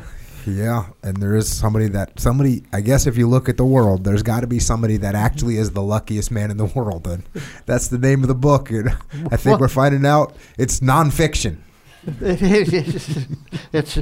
It certainly isn't nonfiction. And I'm not a writer. I'm just telling you stories of my life, the way they come up. I don't have big words. You don't see anything big in there, but it's the way I talk. That's the only way I know how to write. I'm not right to impress anybody with my verbiage. The stories themselves are impressive enough. The verbiage is secondary. The stories are amazing in here. Yeah. Another thing that you did was take an honor flight, and the honor flight is a nonprofit organization, great people, and they provide their mission is to provide veterans with honor and closure. And so they fly veterans to Washington, D.C. To see the war memorials, and your name came up on there. And so you ended up going to Washington, D.C., thanks to the private donations to the Honor Flight organization, which is a great organization, like I said. And you said this when you got there. I was ticked off because they took so long to complete the World War II memorial, only opening in 2004. By that time, most of the men from the war were gone and would never have the chance to see it. Carlin convinced me that I should go in their memory, so that's why I went. The irony is that the 135th Infantry, which is part of the 34th Division, has a shield that says, "To the last man." I was 15 years old the first time I saw that. Well, they are all gone except me. Who would ever imagine that I would actually be the last man? I got that shield right here on my jacket. And then came the Battle of the Bulge 75th anniversary. And there's a guy named Mitch Mendler, firefighter, paramedic right here in San Diego, as a matter of fact. Yeah. And I was with him last night. And he's the president of a nonprofit organization called World Memorials, and doing great work with that. And they volunteered to sponsor you to get you out to the 75th anniversary of the Battle of the Bulge.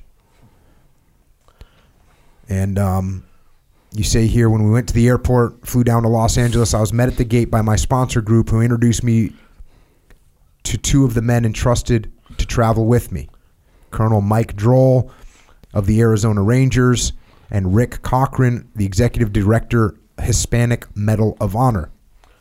Joshua Kaufman, a Holocaust survivor who survived 5 concentration camps, was amongst the group.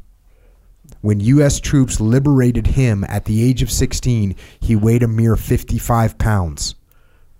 His daughter interpreted it for him in Yiddish, informing him that I was going back for D-Day. When she communicated that I was the only one left in my company, he, Joshua Kaufman, got down on his hands and knees and kissed my feet. That choked me up. He got up and grabbed my hand and said, "Love you," and squeezed my hand. We were both crying.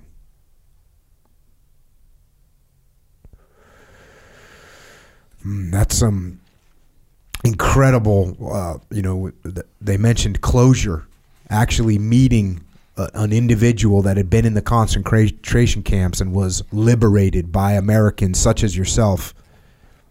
That's amazing. Only 7 years difference in our life. I was 22 when that happened. You know, I've read a bunch of this book so far tonight, and I know we've been talking for a while, but I wanted to close the book out with this last section that I'll read. And again, if there's so much more in this book, I've only covered a couple of the highlights, but it was hard to even select which highlights to cover because it's all just incredible stories. But I wanted to close with this quote here. It says, it's mind-boggling to have someone kiss your feet in thanks for what those soldiers did. I am not the one to be kissed. I'm representing all the guys who freed all the concentration camp victims. It was their actions. I'm not a hero. I'm here too. I'm here to tell you what I went through. All these people are gone and I'm left alone. I can't see where I deserve the credit for that. I'm the last one alive to represent these guys that gave their lives over there so I could relate this story to everyone. And again, the story is incredible. You know, you lived it, and you're sitting across the table from me, and you even realize how incredible and almost unbelievable it is, and you are doing an outstanding job carrying on and passing on the story of your brothers, your comrades in arms. They're the heroes. They're the heroes. And so you're carrying on that story, and that's not the end of the story, by the way, because like you said earlier, you're very popular on social media. You're a TikTok star. You're on Instagram. You're on YouTube. It's all under the same title, which is Story Time with Papa Jake. You have hundreds of thousands of followers, and you have millions of views on some of your stories. Of course, this book, but it's just it's incredible, and the story's not over yet. Well, I hope it is. I hope it isn't for a while. But how did it start with the TikTok thing? My granddaughter, I told you, I raised since she was 3 years old, dances on a cruise ship. Coronavirus came. Cruise ships quit. She came home. She's a very special person to her grandpa, and she came over one morning and sat there. She says, "Papa, I put you on TikTok with me." What in the hell is TikTok? TikTok, she says, it's a radio thing, she says, and I said, what did you put me on TikTok? She says, well, while you were talking to me about one of your things happening, I recorded it and put it on TikTok. End of the week, she came over. She says, "Papa, I'm taking you off of my TikTok and putting you on your own." What are you doing that for? My God, leave it alone. I said, "You're opening a can of worms here." She says, "Papa, it took me 7 months to get 10,000 viewers. 7 months." She says, "You surpassed me in 1 week." I said, what does that mean? She says, it means that people like to hear you tell stories. So that's where I'm at right now. Well, it's an amazing story. And you're not just on TikTok, you're on Instagram. There's a YouTube channel that people can, if people don't have TikTok, they can watch it on YouTube. They can watch it on Instagram. You can even Google me and get a response. It's crazy. The book is called The Luckiest Man in the World. It's a fantastic read. It's an unbelievable story. And if we weren't sitting here talking to the man himself, you'd have a hard time believing it. But there he is. And so definitely pick up the book, and it's just incredible. Echo. Yes, sir. Do you have any questions at this time? I do not have any questions at this time. Really? Thank you, sir. No. Echo usually asks like some kind of interesting question at the end, but maybe today we didn't. Just we covered it. I'm surprised because I'm surprised. I thought you were going to ask farming questions.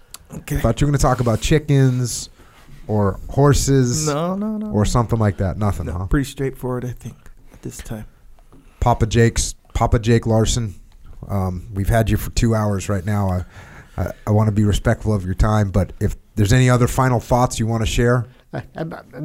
Amazon is the printer of my book. So, and make sure you mention my name. There is another book called The Luckiest Man in the World. We found out because somebody ordered that book and the wrong book came to them. So, are we going to have a contest between you two to see who's actually luckier? I don't know. I haven't even read it. So, but I want to thank you for the honor of sitting here. It is an honor for me because I think by telling this story, you will more honor those who gave their lives for me to be here. I would not be here without those guys that sacrificed themselves for me. There is a God. That's my final word. Well, sir, thank you so much for joining us today. Thanks for your family for getting us down here. Our friend Jack that connected us. Thanks for being here and thanks for sharing your wisdom. But most important, thank you for your service to this great nation. You and your friends and your generation stood against tyranny and evil and allow us to live under this blessing of freedom today. So we thank you and all your brothers in arms. Well, thank you, sir, for allowing me to do this, and I appreciate very much what you're doing for me. Well, we are grateful for you and grateful for your service and sacrifice and the service and sacrifice of all of your comrades in arms and especially, as you have mentioned, the real heroes that did not come home. They're the ones. God bless them all. Indeed, sir. Thank you. And with that, Papa Jake Larson has left the building. Yes, sir. And clearly an honor to be able to have him on and hear those stories. And, talking to him before and after, man, he kept saying he doesn't have any pain and he's doing great. He's doing great. Great. Because, during the podcast, we're not really yucking it up or cracking jokes, but we're downstairs. We're cracking jokes. And even before the podcast started, he said something about me. Like he took a shot at me. And I went right back at him talking about being bald. And he like laughing, and he's just totally sharp. Man, just an honor to be able to have him on here. And you didn't have any questions. That was kind of surprising to me. No, like I was wondering, and actually now like kind of thinking about it more, let's say clearly or whatever.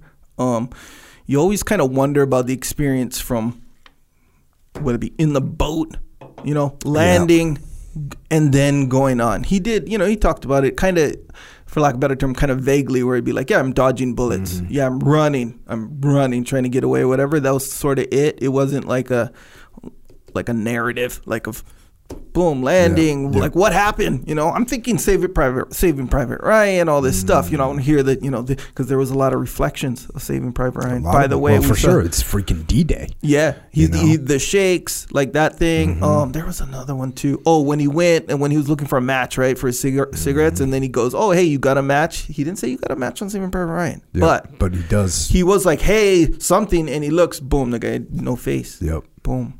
Dang, that's crazy. Yeah. The book and the book has more details and it's there's a balance, right, of wanting to read some of the book and then getting some of his reflections on what he went through. So but it's just awesome to have someone like that. I mean, literally to go from D-Day to the Battle of the Bulge is crazy. It's crazy. And he has this jacket which I'll post on the interwebs or whatever, but it has all the little campaigns that he was in. D-Day, St. Lo, going right down Paris. I kind of rattled him off, but it's just it's unbelievable. It's an honor. Obviously, a ton to learn and a ton to reflect on. So, thanks Jack out there in the world who put this together. One of our jiu-jitsu bros. Sure. Made the connection. Yep. Told you we could possibly get in touch with him, and then you were kind enough to respond to him 7 months after he sent his initial email, which was good. Yeah, man. We like that kind of timing and stuff. Yes, sir.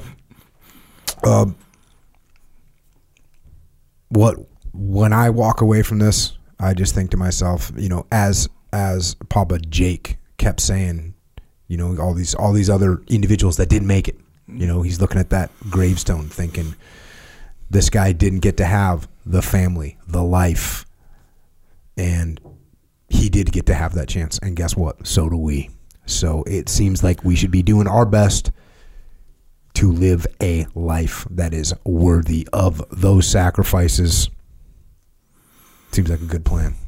Yeah, it's crazy to think, now being the age that we are, to think like how he mentioned his friend in the Air Force who died at like 20, 19 years old. Yeah. That's not even half your life, Paul. That's like you're not even a full adult, really. And just that's the end.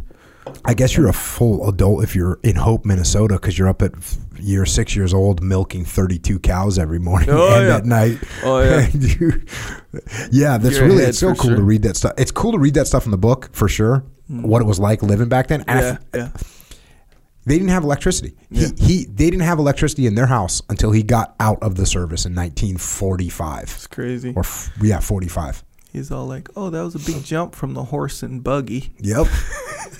Yep. That was life. We think like, "Oh, I went from a V6 to a V8. Whoa, that was amazing change, and I'm so much better off now." Got that GPS now. Yeah, I got that GPS system. Yeah. They're in horse and buggy. What about this whole scenario? Well, my school was 14 miles away, and in the wintertime, the only way to get there is by horse and sleigh. Sleigh. Yeah, man. And by the way, another thing, they're not wearing Gore-Tex, Thinsulate, freaking, pile, polyester. They're in wool. Yeah. At best. Yeah. Some canvas jacket, right? Just a different time. Freaking epic. It's crazy how he, he's colorblind, like all this stuff. And then he falls down. He didn't say how he fell down. That was the question I should have asked. Like, why did he fall down? Like, how did he fall? Just randomly? He tripped over a curb. Okay. So, a parking curb? Yes, sir. He tripped over one of those. He was just like looking off ahead and just hit it. Boom. Hits his head. Color blindness cured. And what else was cured? No, the color blindness was cured when he got cataract surgery. Oh. There's a section in the book called Medical Miracles or something like that. And it covers all these things. He mentioned some of them. Oh, yeah. His shakes got cured. Yeah, his shakes got cured when he got hit in the head. Okay, so you're the correct generation. Okay, you remember Nintendo Entertainment System, the original NES? I remember it, but I don't. I remember that it was a thing, but it's not something that I had. That wasn't your jam. All right, because we didn't have electricity in my house. Okay. We didn't have any money for that kind of thing. Brutal. But that might be too strong. My dad was like a computer. He was into computers before computers were really a thing, and so he had old school computers. Yeah. But because you have an old school computer, you're not getting some game system, more right? Computers. Yeah. So he was, and plus he thought that a computer was for computing, right? Not for playing a game. Gotcha. So there was we never had any of those systems. Now we didn't have one game playing system, but we did have a computer. Do you know about old school computers? I do, yes. Do you know what a Commodore VIC-20 is? Well, that model specifically, It's the first model. Okay, Commodore. It's the first model. Yeah. I want to say that the memory that came with the machine itself was 2K. And then there was some cartridge that kilobytes. you plugged in that gave you an extra 4K. Yeah. This computer was weak. Yes, very weak. Either way. Atari? What? Nintendo? No, not Okay. Atari. So you didn't even have Atari then? Nope. No Atari? Nope, no Atari. Brutal. It's kind of abuse. And eventually we had like versions of the games that were on Atari. Yeah. But instead of it being called Pac-Man, it was a generic version called like Snack Man. You know what I'm saying? Because my dad, Yes, sir. My I dad was a understand. cheap human. I understand fully. You're not spending money on anything. I understand. This was when you get. He was part of like a sharing group where they would trade cassette tapes that had this information on it that you could play the game. Yeah. So we're talking just Okay. So okay. This might not be horse and buggy, but I understand approaching. fully. Yep. And yeah, you lived on a dirt road too. So hey, man, I get it.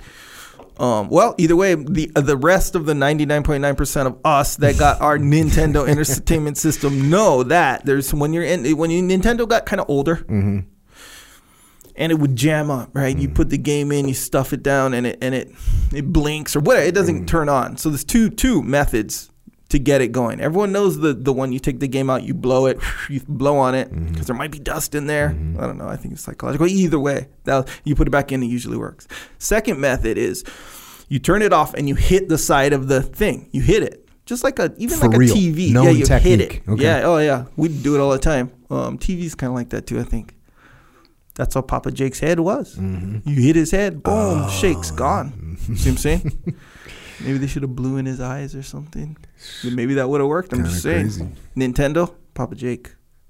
These lessons are everywhere. Lessons are everywhere, but you know what is incredible? He is just incredibly sharp and healthy, walking up and down the stairs, no factor. Yeah. Just awesome.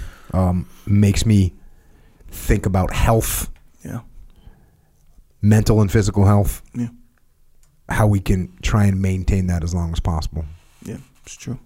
All right. Well, we got some solutions to that. Look at that segue. Yes, Look sir. at that Yes, sir. segue. Yep. Oh, I kind of threw you a nice little softball. You're just rolling deep. Yeah. Well, hey, we're working out. Yeah. Right. Papa Jake. If I don't make let's face it. If there's not a segue, we're talking about we were just talking about Commodore VIC 20s. Yep, right. it's true. We were way off base. Well, so if there's no segue to get us back, who knows what's happening. I understand. You're correct. So segue occurred. Yep. Now we're back on track. Yeah, back into the workouts. Right. Papa Jake was 120 pounds. See, that's another thing you got to remember, where it's not like it's like freaking Jocko rolling up through, you know how you guys talk about like all the gear that you guys carry or whatever? It's like, bro, 120 carrying gear, bro, that's like some effort. Well, he said he had 75 pounds of gear plus his weapon. So we're talking, that's a massive amount. That's over double body weight. Yeah. Now, I can tell you that guys nowadays carry way more gear than they did back then. Yeah. For the most part, especially like in Nam. Yeah. In Nam, you were just carrying well, let me get more specific here.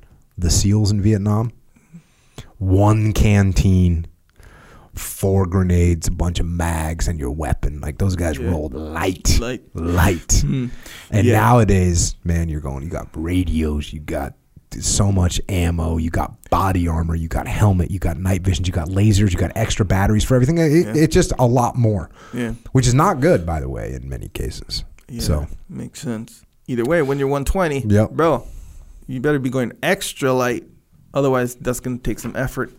So, nonetheless, that's neither here nor there as far as right now. Right now, we're trying to be as strong as we can. I don't care, 120, 180, 190, 2 bills, whatever.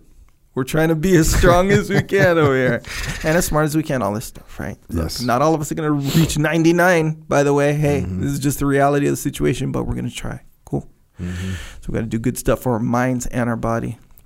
Don't worry, we got you. Don't worry. Jocko has supplements. Yeah. We got you, including energy drinks. Sure, we all know about it, but we're going to go over it. Okay. Energy drinks with sugar, bad. I'm going to simplify it. Bad. Energy drinks with preservatives and poisons, bad. Energy drinks without preservatives and poisons, good. As long as there's no sugar, good. Okay, perfect. Jocko, discipline, go. Energy drink sweetened with monk fruit, natural, no preservatives, pasteurized. An actual healthy energy drink. Bacopa, Alpha GPC. These are good things for you. Literally good for you. Literally good. For Oh, but what about the downside? I have yet to find a downside at all. Oh wait, there's no downside. Oh yeah, when you run out, that's the downside. We have to be watching out for downsides. What can be the downside? I can tell you what the downside is. Possibly. If you drink it too late in the afternoon, you might not go to sleep very early. Well, yeah. You can actually put yourself into a tough situation if you have one at, let's say, 6 o'clock or 7 o'clock at night. Yeah, and here's the thing. There's a disclaimer with that, too, because that depends on your tolerance for caffeine. True. So you got to kind of be sensitive to it to actually have that problem because it's only 95 milligrams. It's like a regular it's actually not even that big of a cup of coffee. It's like a regular, like, cup. Does anyone drink 1 cup of coffee anymore? I don't know. Yeah, I don't think so. Not that I know. But I don't know. Either way. Nonetheless, as they say. Nonetheless, it does have a little bit of caffeine for the little boost, but all the other good stuff is a healthy thing. I was in Hawaii, Kauai, my homeland. Yeah, we were. And I was talking to my dad. My dad's 75. So I'm telling him about my energy drink, but like kind of in the beginning, I was like, this is not going to apply to him. You keep saying Jocko has an energy drink, but I'm not the only one at this table that has an energy drink. It's true, and I'm preaching it. Because there's an Echo Charles energy drink. And I'm preaching it. But at first, I'm like, oh, man, why am I even telling you? Bro, this is 75. He's not going to drink energy drinks. But then I'm thinking, wait, yeah, he can. He can straight up drink this energy drink and be good. Good to go. So, yeah. BC. That's a BC. Yep. A wise man. So you can get that. Yes, many different flavors. You mentioned mine. Mine is mango, the best. Bro, ask around. It's the best. Yeah. Interesting. Maybe not too conceptually. Yeah. Nonetheless, if you don't like the mango, there's all kinds of other flavors too. Sour apple sniper, orange, all this stuff. Look into it. JockoFuel.com. That's where you can get this stuff. Also for your joints. Papa Jake's talking about his joints don't even hurt. Yeah. Okay, that's how I want to be. Yeah. See what I'm saying? And currently, that's how I am. My joints don't hurt either. See what I'm saying? It's because of the joint warfare and the super krill oil. I didn't bring any in Hawaii. Did you feel it? How many days did it take before you felt it? 4. 4 days. Yep, 4 days. Yep. It could have been the bed I was sleeping on didn't help either. But it was one time I felt it in my knee though. That's not a bed, bro. Yeah, no, the bed cannot make your knee. Warfare. I think. And plus, you got the loose knees, the loose skinny knees. Whatever. I was doing squats too, though. Squats on vacation. I'm just saying. Yeah. You want to stay in the game. Squats on vacation. When you travel or just general life. Protect yourself immune-wise. Vitamin D, D3. You can get that. You can get Cold War. I just had to jack some Cold War up right now. Because, you get that little... To me, when I feel that, I'm like, where's that Cold War? Start hitting it hard. Molk. By the way, we're just having a discussion. And, look, we all know that you have your favorite. Yes, sir. Which is fine. Maybe your favorite's peanut butter, strawberry, whatever. That's cool. The fact is, after a month, it's good to have that alternate opportunity to get into some, it's good to have that alternate opportunity to get into some mint, get into some vanilla, get into some chocolate, get into some banana cream, which is out now, by the way. Have you had the banana cream yet? I have been lucky enough to have the opportunity to have banana bomber. And your assessment is? Well, I didn't taste it yet. So okay. It just came in it came in while I was gone, and I opened it. I have a very strong assessment team. Sure. To taste things. It's my family. Sure. Because they don't care about anything. They will smack me with whatever. And banana bomber, boom. They liked it. Approved. 5 stars across the board. Okay. Which is legit. Yeah. Because they will, like I said, they have no issue with telling me if something sucks. Yeah. They'll be all into it. And plus, they're also into stuff. Is it a thing? Okay, I am, you know what a foodie is? Yes, right? I do. Yeah. Right? It's a thing. Yeah, right? It's a thing. And I think it's more of a thing now than it ever was like when we were younger. Yeah. There wasn't a thing. Yeah. No one would ever say, I'm really into food. They wouldn't even say that. Right. There was no thing like that. Yeah. It's just like food. It's like wine taster, right? Like I'm into wine tasting, but instead of wine, it's food. I think. So I think kids, younger people these days have more appreciation and sensitivity to taste. Yeah, I think so. Yeah. So because I'm kind of like, if I can stomach it, it tastes good. Straight up insensitive. To taste. If I can stomach it, it tastes good. Yeah. If I can't, then it's not good. Right? I'm pretty binary. I understand. But my kids, man, they're freaking. So when they start getting kind of hyped about something, I know it's good. So, Banana Bomber. Yeah, and banana's one of those, and I don't know, maybe I'm alone on this, but maybe I'm not. Banana is the kind where it's like, okay, banana's good, it's fine. But let's say, when you got your more exotic fruits, you don't want to ruin it with some banana. But you usually add bananas sometimes. Oddly, yes. Yeah. And that's not normal. We got to send some to Tulsi because Tulsi is kind of the original banana adder, right? Sure, she had the specific method. Yeah, they're very innovative. Yeah, right. For sure. She's always on top of things. She's just out ahead of the curve. That's just just in the game. She's got an open mind, and she looks and she assesses and she comes up with a solution set. Yeah, the frozen banana. You're right. So frozen, rotten banana. Was it rotten? We'll say extremely ripe. Yes, sir. But the banana. Okay, so oddly, banana's like whatever. We should have made the signature flavor for Tulsi, banana. Oh, yeah, frozen banana. But it's like cucumber, where it's like cool, cucumber's fine. But if you get something that's like way better than cucumber, and then you add cucumber makes it go to the middle of the road with it. So it kind of brings it down. That's the nature of cucumbers, and that's the nature of bananas too. Have you ever been to a fancy hotel where they have water and there's cucumbers in the water? Yes, sir. Do you like that? I like the effort for sure, but I like the lemons better. Yeah, or lemons in Hawaii, way better, strawberry way better, pineapple all day. Okay, so cucumbers to me, bring me some plain water. Yeah, honestly, they tried the cucumber Gatorade too. Remember back when I was young and. Younger than I am now, but cucumber Gatorade? Yeah, no good. Correct. You're who's the freaking idiot on the marketing crew that was like, "Hey, let's make cucumber Gatorade"? I don't have that info. Should be fired. But surprisingly, so the point is with the banana, surprisingly, and actually not so surprisingly. So I like banana. Okay, cool, fine, but it brings things to banana level if it's better than banana, which is a bad thing. But you go banana cream. You ever had a banana cream pie? Yeah. That's freaking legit. It's almost like it kind of supersedes, it transcends the banana stigma. You're you see what I'm saying? I'm over here just here to tell you. I'm just here to tell you. And this banana cream, this is what I expect. I didn't taste it yet. Yeah. But this is what I expect. That's what I expect with a banana cream bomber. You know what's interesting about this? You can tell you've been gone for a while because you and I are talking to go deep on stuff. And it's also funny because you'd think maybe we had something, interesting to talk about in a broad sense. No. We're literally talking about cucumbers and bananas, which is jacked up. This is info. We're hurting people's lives right now. We're taking time away from them. So check it out. Get Mulk. Yes, you can get this stuff from JockoFuel.com. You can get the drinks at Wawa. You can get everything at the Vitamin Shop. Go hit that stuff up. Go get it. And by the way, JockoFuel.com, if you subscribe to any of these things, you get the shipping for free. That way we can compete with the large global corporations that are trying to take over the world. It's true. Help us compete. Go subscribe. Yeah, man. It's true. We can help you stay healthy. Yep. Speaking of large global corporations taking over the world, you know how they use what they do is they do this mass thing where they get the labor for as cheap as they can. Yep. They get it free if they can. They will try for sure. Yeah, if they can. See, it doesn't work like that. It's not sustainable. See what I'm saying? Unlike Origin. See, that is sustainable. I'll tell you why. It's all made in America. Everything. All their stuff. You got denim jeans. You got gis, jiu-jitsu stuff. You got boots, wallets. Is there belts? They got a belt, belts, right? Wallets, men's beanies, sweatshirts, shorts. Oh, yeah.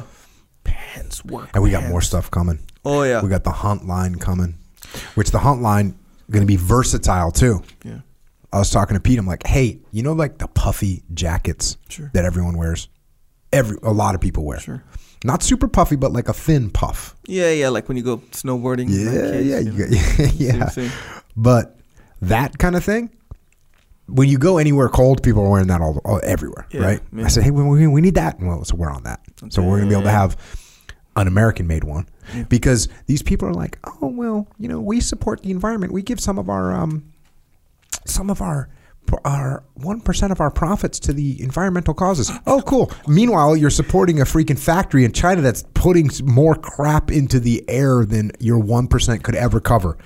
And by the way, the people that are breathing that in is not just the people that live there. It's also worldwide and the slave labor that they have making these things. So we get it. You want to say how nice you are. We get it. You want to talk about how positive you're doing for the environment. Yeah. You're not telling the truth. Yeah. So we got you covered. Here. Origin USA. So there's an expression, BTN, right? BTN. stands for better than nothing, right? So people use that in a good way. Like, say, it's Yeah, better than it's nothing, better than nothing, right? okay. Yeah. Here's the thing, workouts, freaking paying attention to your kids, like all this stuff you can use BTN, the BTN method. Hey, it's better than nothing. It's like looking at the bright side of things, which is, it's not all bad. You see what I'm saying? That's what makes it a tricky thing. But let's face it, you really want to go, how'd you do it? The low res, the freaking real black and white, right? BTN is not good. You want to do the best you can, straight up. Yeah. All right, so you start giving 1% to something that is a 50% detriment. That's BTN. That's bad. You see what I'm saying? Yeah, it's better than nothing. True. Yeah. It's also 49% bad. Freaking savages. So origin, USA, supply chain, taken care of. American made, taken care of. Taken care of. American economy being stimulated, Taken care of. taken care of. Jobs Good, being man. created. Yes, sir. Good jobs. Environment being saved. Good job. You talk to all our people there making stuff, bro. They'll tell you all about it. All Smiling about it. the whole time. Yeah. Oh man, here to tell you. OriginUSA.com. .com. That's where Go you get get yourself it. some. Also, Jocko has a store called Jocko Store. JockoStore.com is where you can get your discipline equals freedom, shirts, hats, hoodies, that kind of cool stuff. Stuff that says good. It's when you want to represent, and we're representing on this path. You know what decentralized command is? Yes, sir. Okay, so sometimes, is there such a thing as too much decentralized command? Yes, sir. So, there happens to be Warrior Kid soap. We're down with that, right? Young Aiden out there, decentralized command, making stuff happen. Yeah. Guess what else he made? Oh, yeah. Candles. So it's funny because in my house, I don't like candles. Forbidden. Right? Yeah, I don't like the smell of them. I don't like the more heat being produced in my house. I don't like a fire hazard up in here. Right? I don't like the what's that word? The atmosphere that it gives off. Right? Way It's too sort of like- soft. yeah. Way right? too weak, You want to yeah. make fire? We'll make a fire. We're good with that. A candle? Yes, sir. No, we're not happening. But decentralized command. All of a sudden, we got a Jocko candle, and apparently we have an Echo candle too. Yes, sir. Yeah. So that's out there. And Echo soap, too, by the way. So, hey, man, do your thing. It sounds good. Yeah. BTN, Yeah. Yeah. in a good way this time. But yeah, there's good stuff on there. Jocko Store. Also on Jocko Store. The shirt locker. A lot of updates to that one. Upgrades. Update sounds like, just some bad things that are now not bad. I like the way you take your ideas and post them on the world. It's kind of funny how you do that. I'm trying to help over here. You see what I'm saying? Yep. Either way, upgrades on the shirt locker. Check those out. Shirt locker, if you don't know what that is, that's a new shirt every month. Subscription situation every month. They're all cool. They're a little bit more creative. You know what Jack Daniel does? Yeah. Well, no, he has enough shirts, right? Oh, yeah, which is pretty common Yes, sir. in America. You have enough shirts. Yes, sir. But he still wants to support. Yeah. And he's seen some shirts that have come out where he's been like, that one would have been nice. Yeah. So he gets them, and then he gifts them to the appropriate person. Right. Yeah. That makes sense to me fully. JD making it happen. representing. Subscribe to the podcast. Speaking of subscriptions, wherever you subscribe to podcasts, we were just talking about podcast reviews. Yeah. It's cool. You want to leave a review, it's cool. What's interesting about the reviews is they're permanent. On the Apple reviews, they're permanent. So you can go back in time and you can go read early reviews about Echo Charles. Man, the world was a ruthless place. That is it was totally my fault. I got, what do you call, I started on the wrong foot. What's that expression? It got off on the wrong foot. This is why. My first analogy, if I remember correctly, was like, you got to balance the dichotomies or whatever you were talking about back then. And I made the analogy of a glob of mercury on a trash can lid. Oh, that's right. And bro, I'm just saying, imagine that. Try to balance it. It's the same thing. It's a perfect analogy when you think about it. It's just kind of out from fucking left field or whatever. And I get it. Yeah. And I took heat for it. Yeah, you Amen. did. You took some heavies in the early days. Doing better now. K-Dog was on the other day. He got his first taste of social media, attacks, heat. Amen. K-Dog. So anyways, subscribe to this. Check out Jocko Unraveling. We're recording another one tomorrow. So those should be up. Hitting some pretty interesting topics with my brother, Daryl Cooper. Grounded Podcast. The Warrior Kid Podcast. And then we have Jocko Underground. JockoUnderground.com. This is our alternative platform in case we get attacked, banned, shadow banned, which apparently is a thing now, which has happened. Have you been shadow banned? I don't think I'm that influential. You never know, bro. Let's face it. Maybe I need to take over your page and start posting all my controversial stuff. Oh yeah, so controversial. Yes. Well, it is interesting. It is interesting, but you wouldn't think that there'd be anything that they would look at me and go, yeah, we need to suppress this guy. But hey, here we are, literally being suppressed. Yeah. So we have to have a backup plan. We have to have a contingency plan in place. So that's why we have JockoUnderground.com. If you want to help us build and maintain that, it costs $8.18 a month. That helps us build it and maintain it. We give you back another additional podcast. Do you need more podcasts? Probably not. Maybe not, but maybe you like to chill. Maybe you like to hear about some alternative topics, and maybe you just want to support.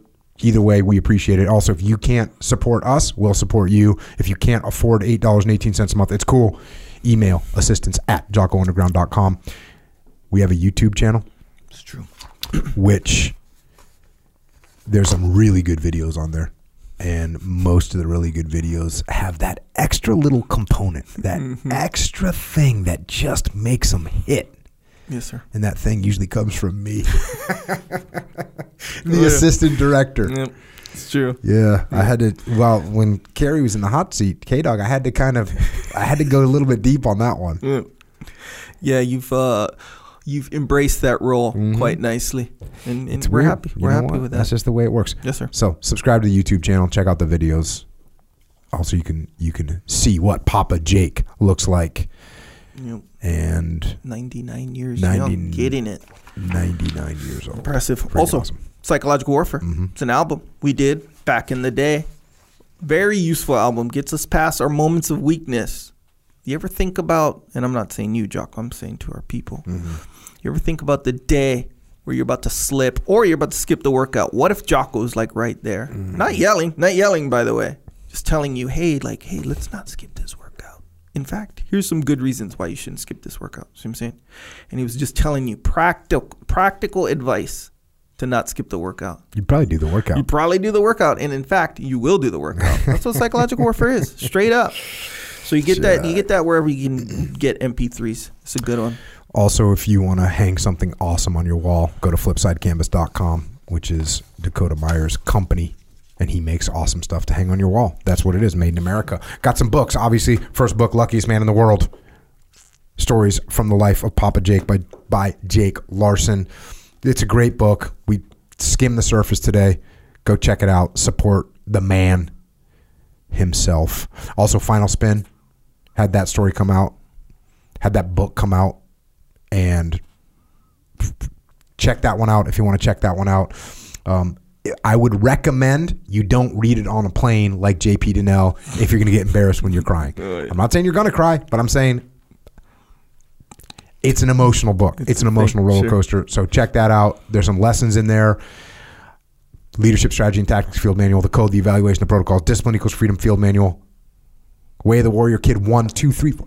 Christmas is coming. Yeah. I don't care what. You could be a billionaire. You can't get a kid a better gift than those 4 books. That is a fact. Yeah, there's nothing you can get a kid that you know better than those books. Nothing. There's nothing better. That's a bold statement. It is. And I just said it. Yeah. And I stand by it 100%. There's nothing that could have better influence on a kid than those 4 books. Do you remember the date that part 1, Way of the Warrior Kid, came out? I want to say 2016. Okay, 16. So we got 5 years in the bank. Yep. Maybe a little bit more than 5 years. My daughter, who's 8 now, still demands I read every single night. Yep. Part 1. We just finished it. Again, by the way. Yeah. Just the best gift you can give for a kid. Yeah. So hook that up. Also, Mikey and the Dragons for the little kids. Best little kids book that's ever been written. So that's what I've been hearing a lot of. Yeah. When dads post and say they have a hard time making it through the book without tearing up. That's where we're at. Yeah, if you let it, for sure. Yeah. That's kind of where we're at. About Face by Hackworth, and then Extreme Ownership and the Dichotomy of Leadership. Also, we have Echelon Front, which is a leadership consultancy we solve problems through leadership. Leadership is the solution. If you need help with the leadership inside your organization, go to echelonfront.com. You can also find out about our live events there, whether it's the muster, whether it's field training exercises, EF Battlefield. You can check that out. Next muster is in Dallas, Texas, by the way, March 24th and 25th. We have online training program. You can't get good at jiu-jitsu in one day. You can't get good at basketball in one day. You can't get good at guitar in one day. You can't get good at leadership in one day. You also can't get good at leadership from reading one book one time and thinking you got it now. It doesn't work like that. That's why we made the Extreme Ownership Academy. If you want to come, you want to ask questions, you want to interact with me, with Leif, with the rest of the EF team, come on there. ExtremeOwnership.com. And if you want to help service members, active and retired, their families, Gold Star families, check out Mark Lee's mom, Mama Lee. She's got a charity organization. And if you want to donate or you want to get involved, you want to help veterans, go to americasmightywarriors.org. And if you want more of my over-emotional episodes, or you need more of Echo's exasperating explorations, you can find us on the interwebs. On Twitter, on the Gram, and on Facebook. Echo's at Echo Charles. I am at Jocko Willink. And don't forget that you can also check out Story Time with Papa Jake on Instagram, on TikTok, hell yeah. on YouTube. Great stuff to watch.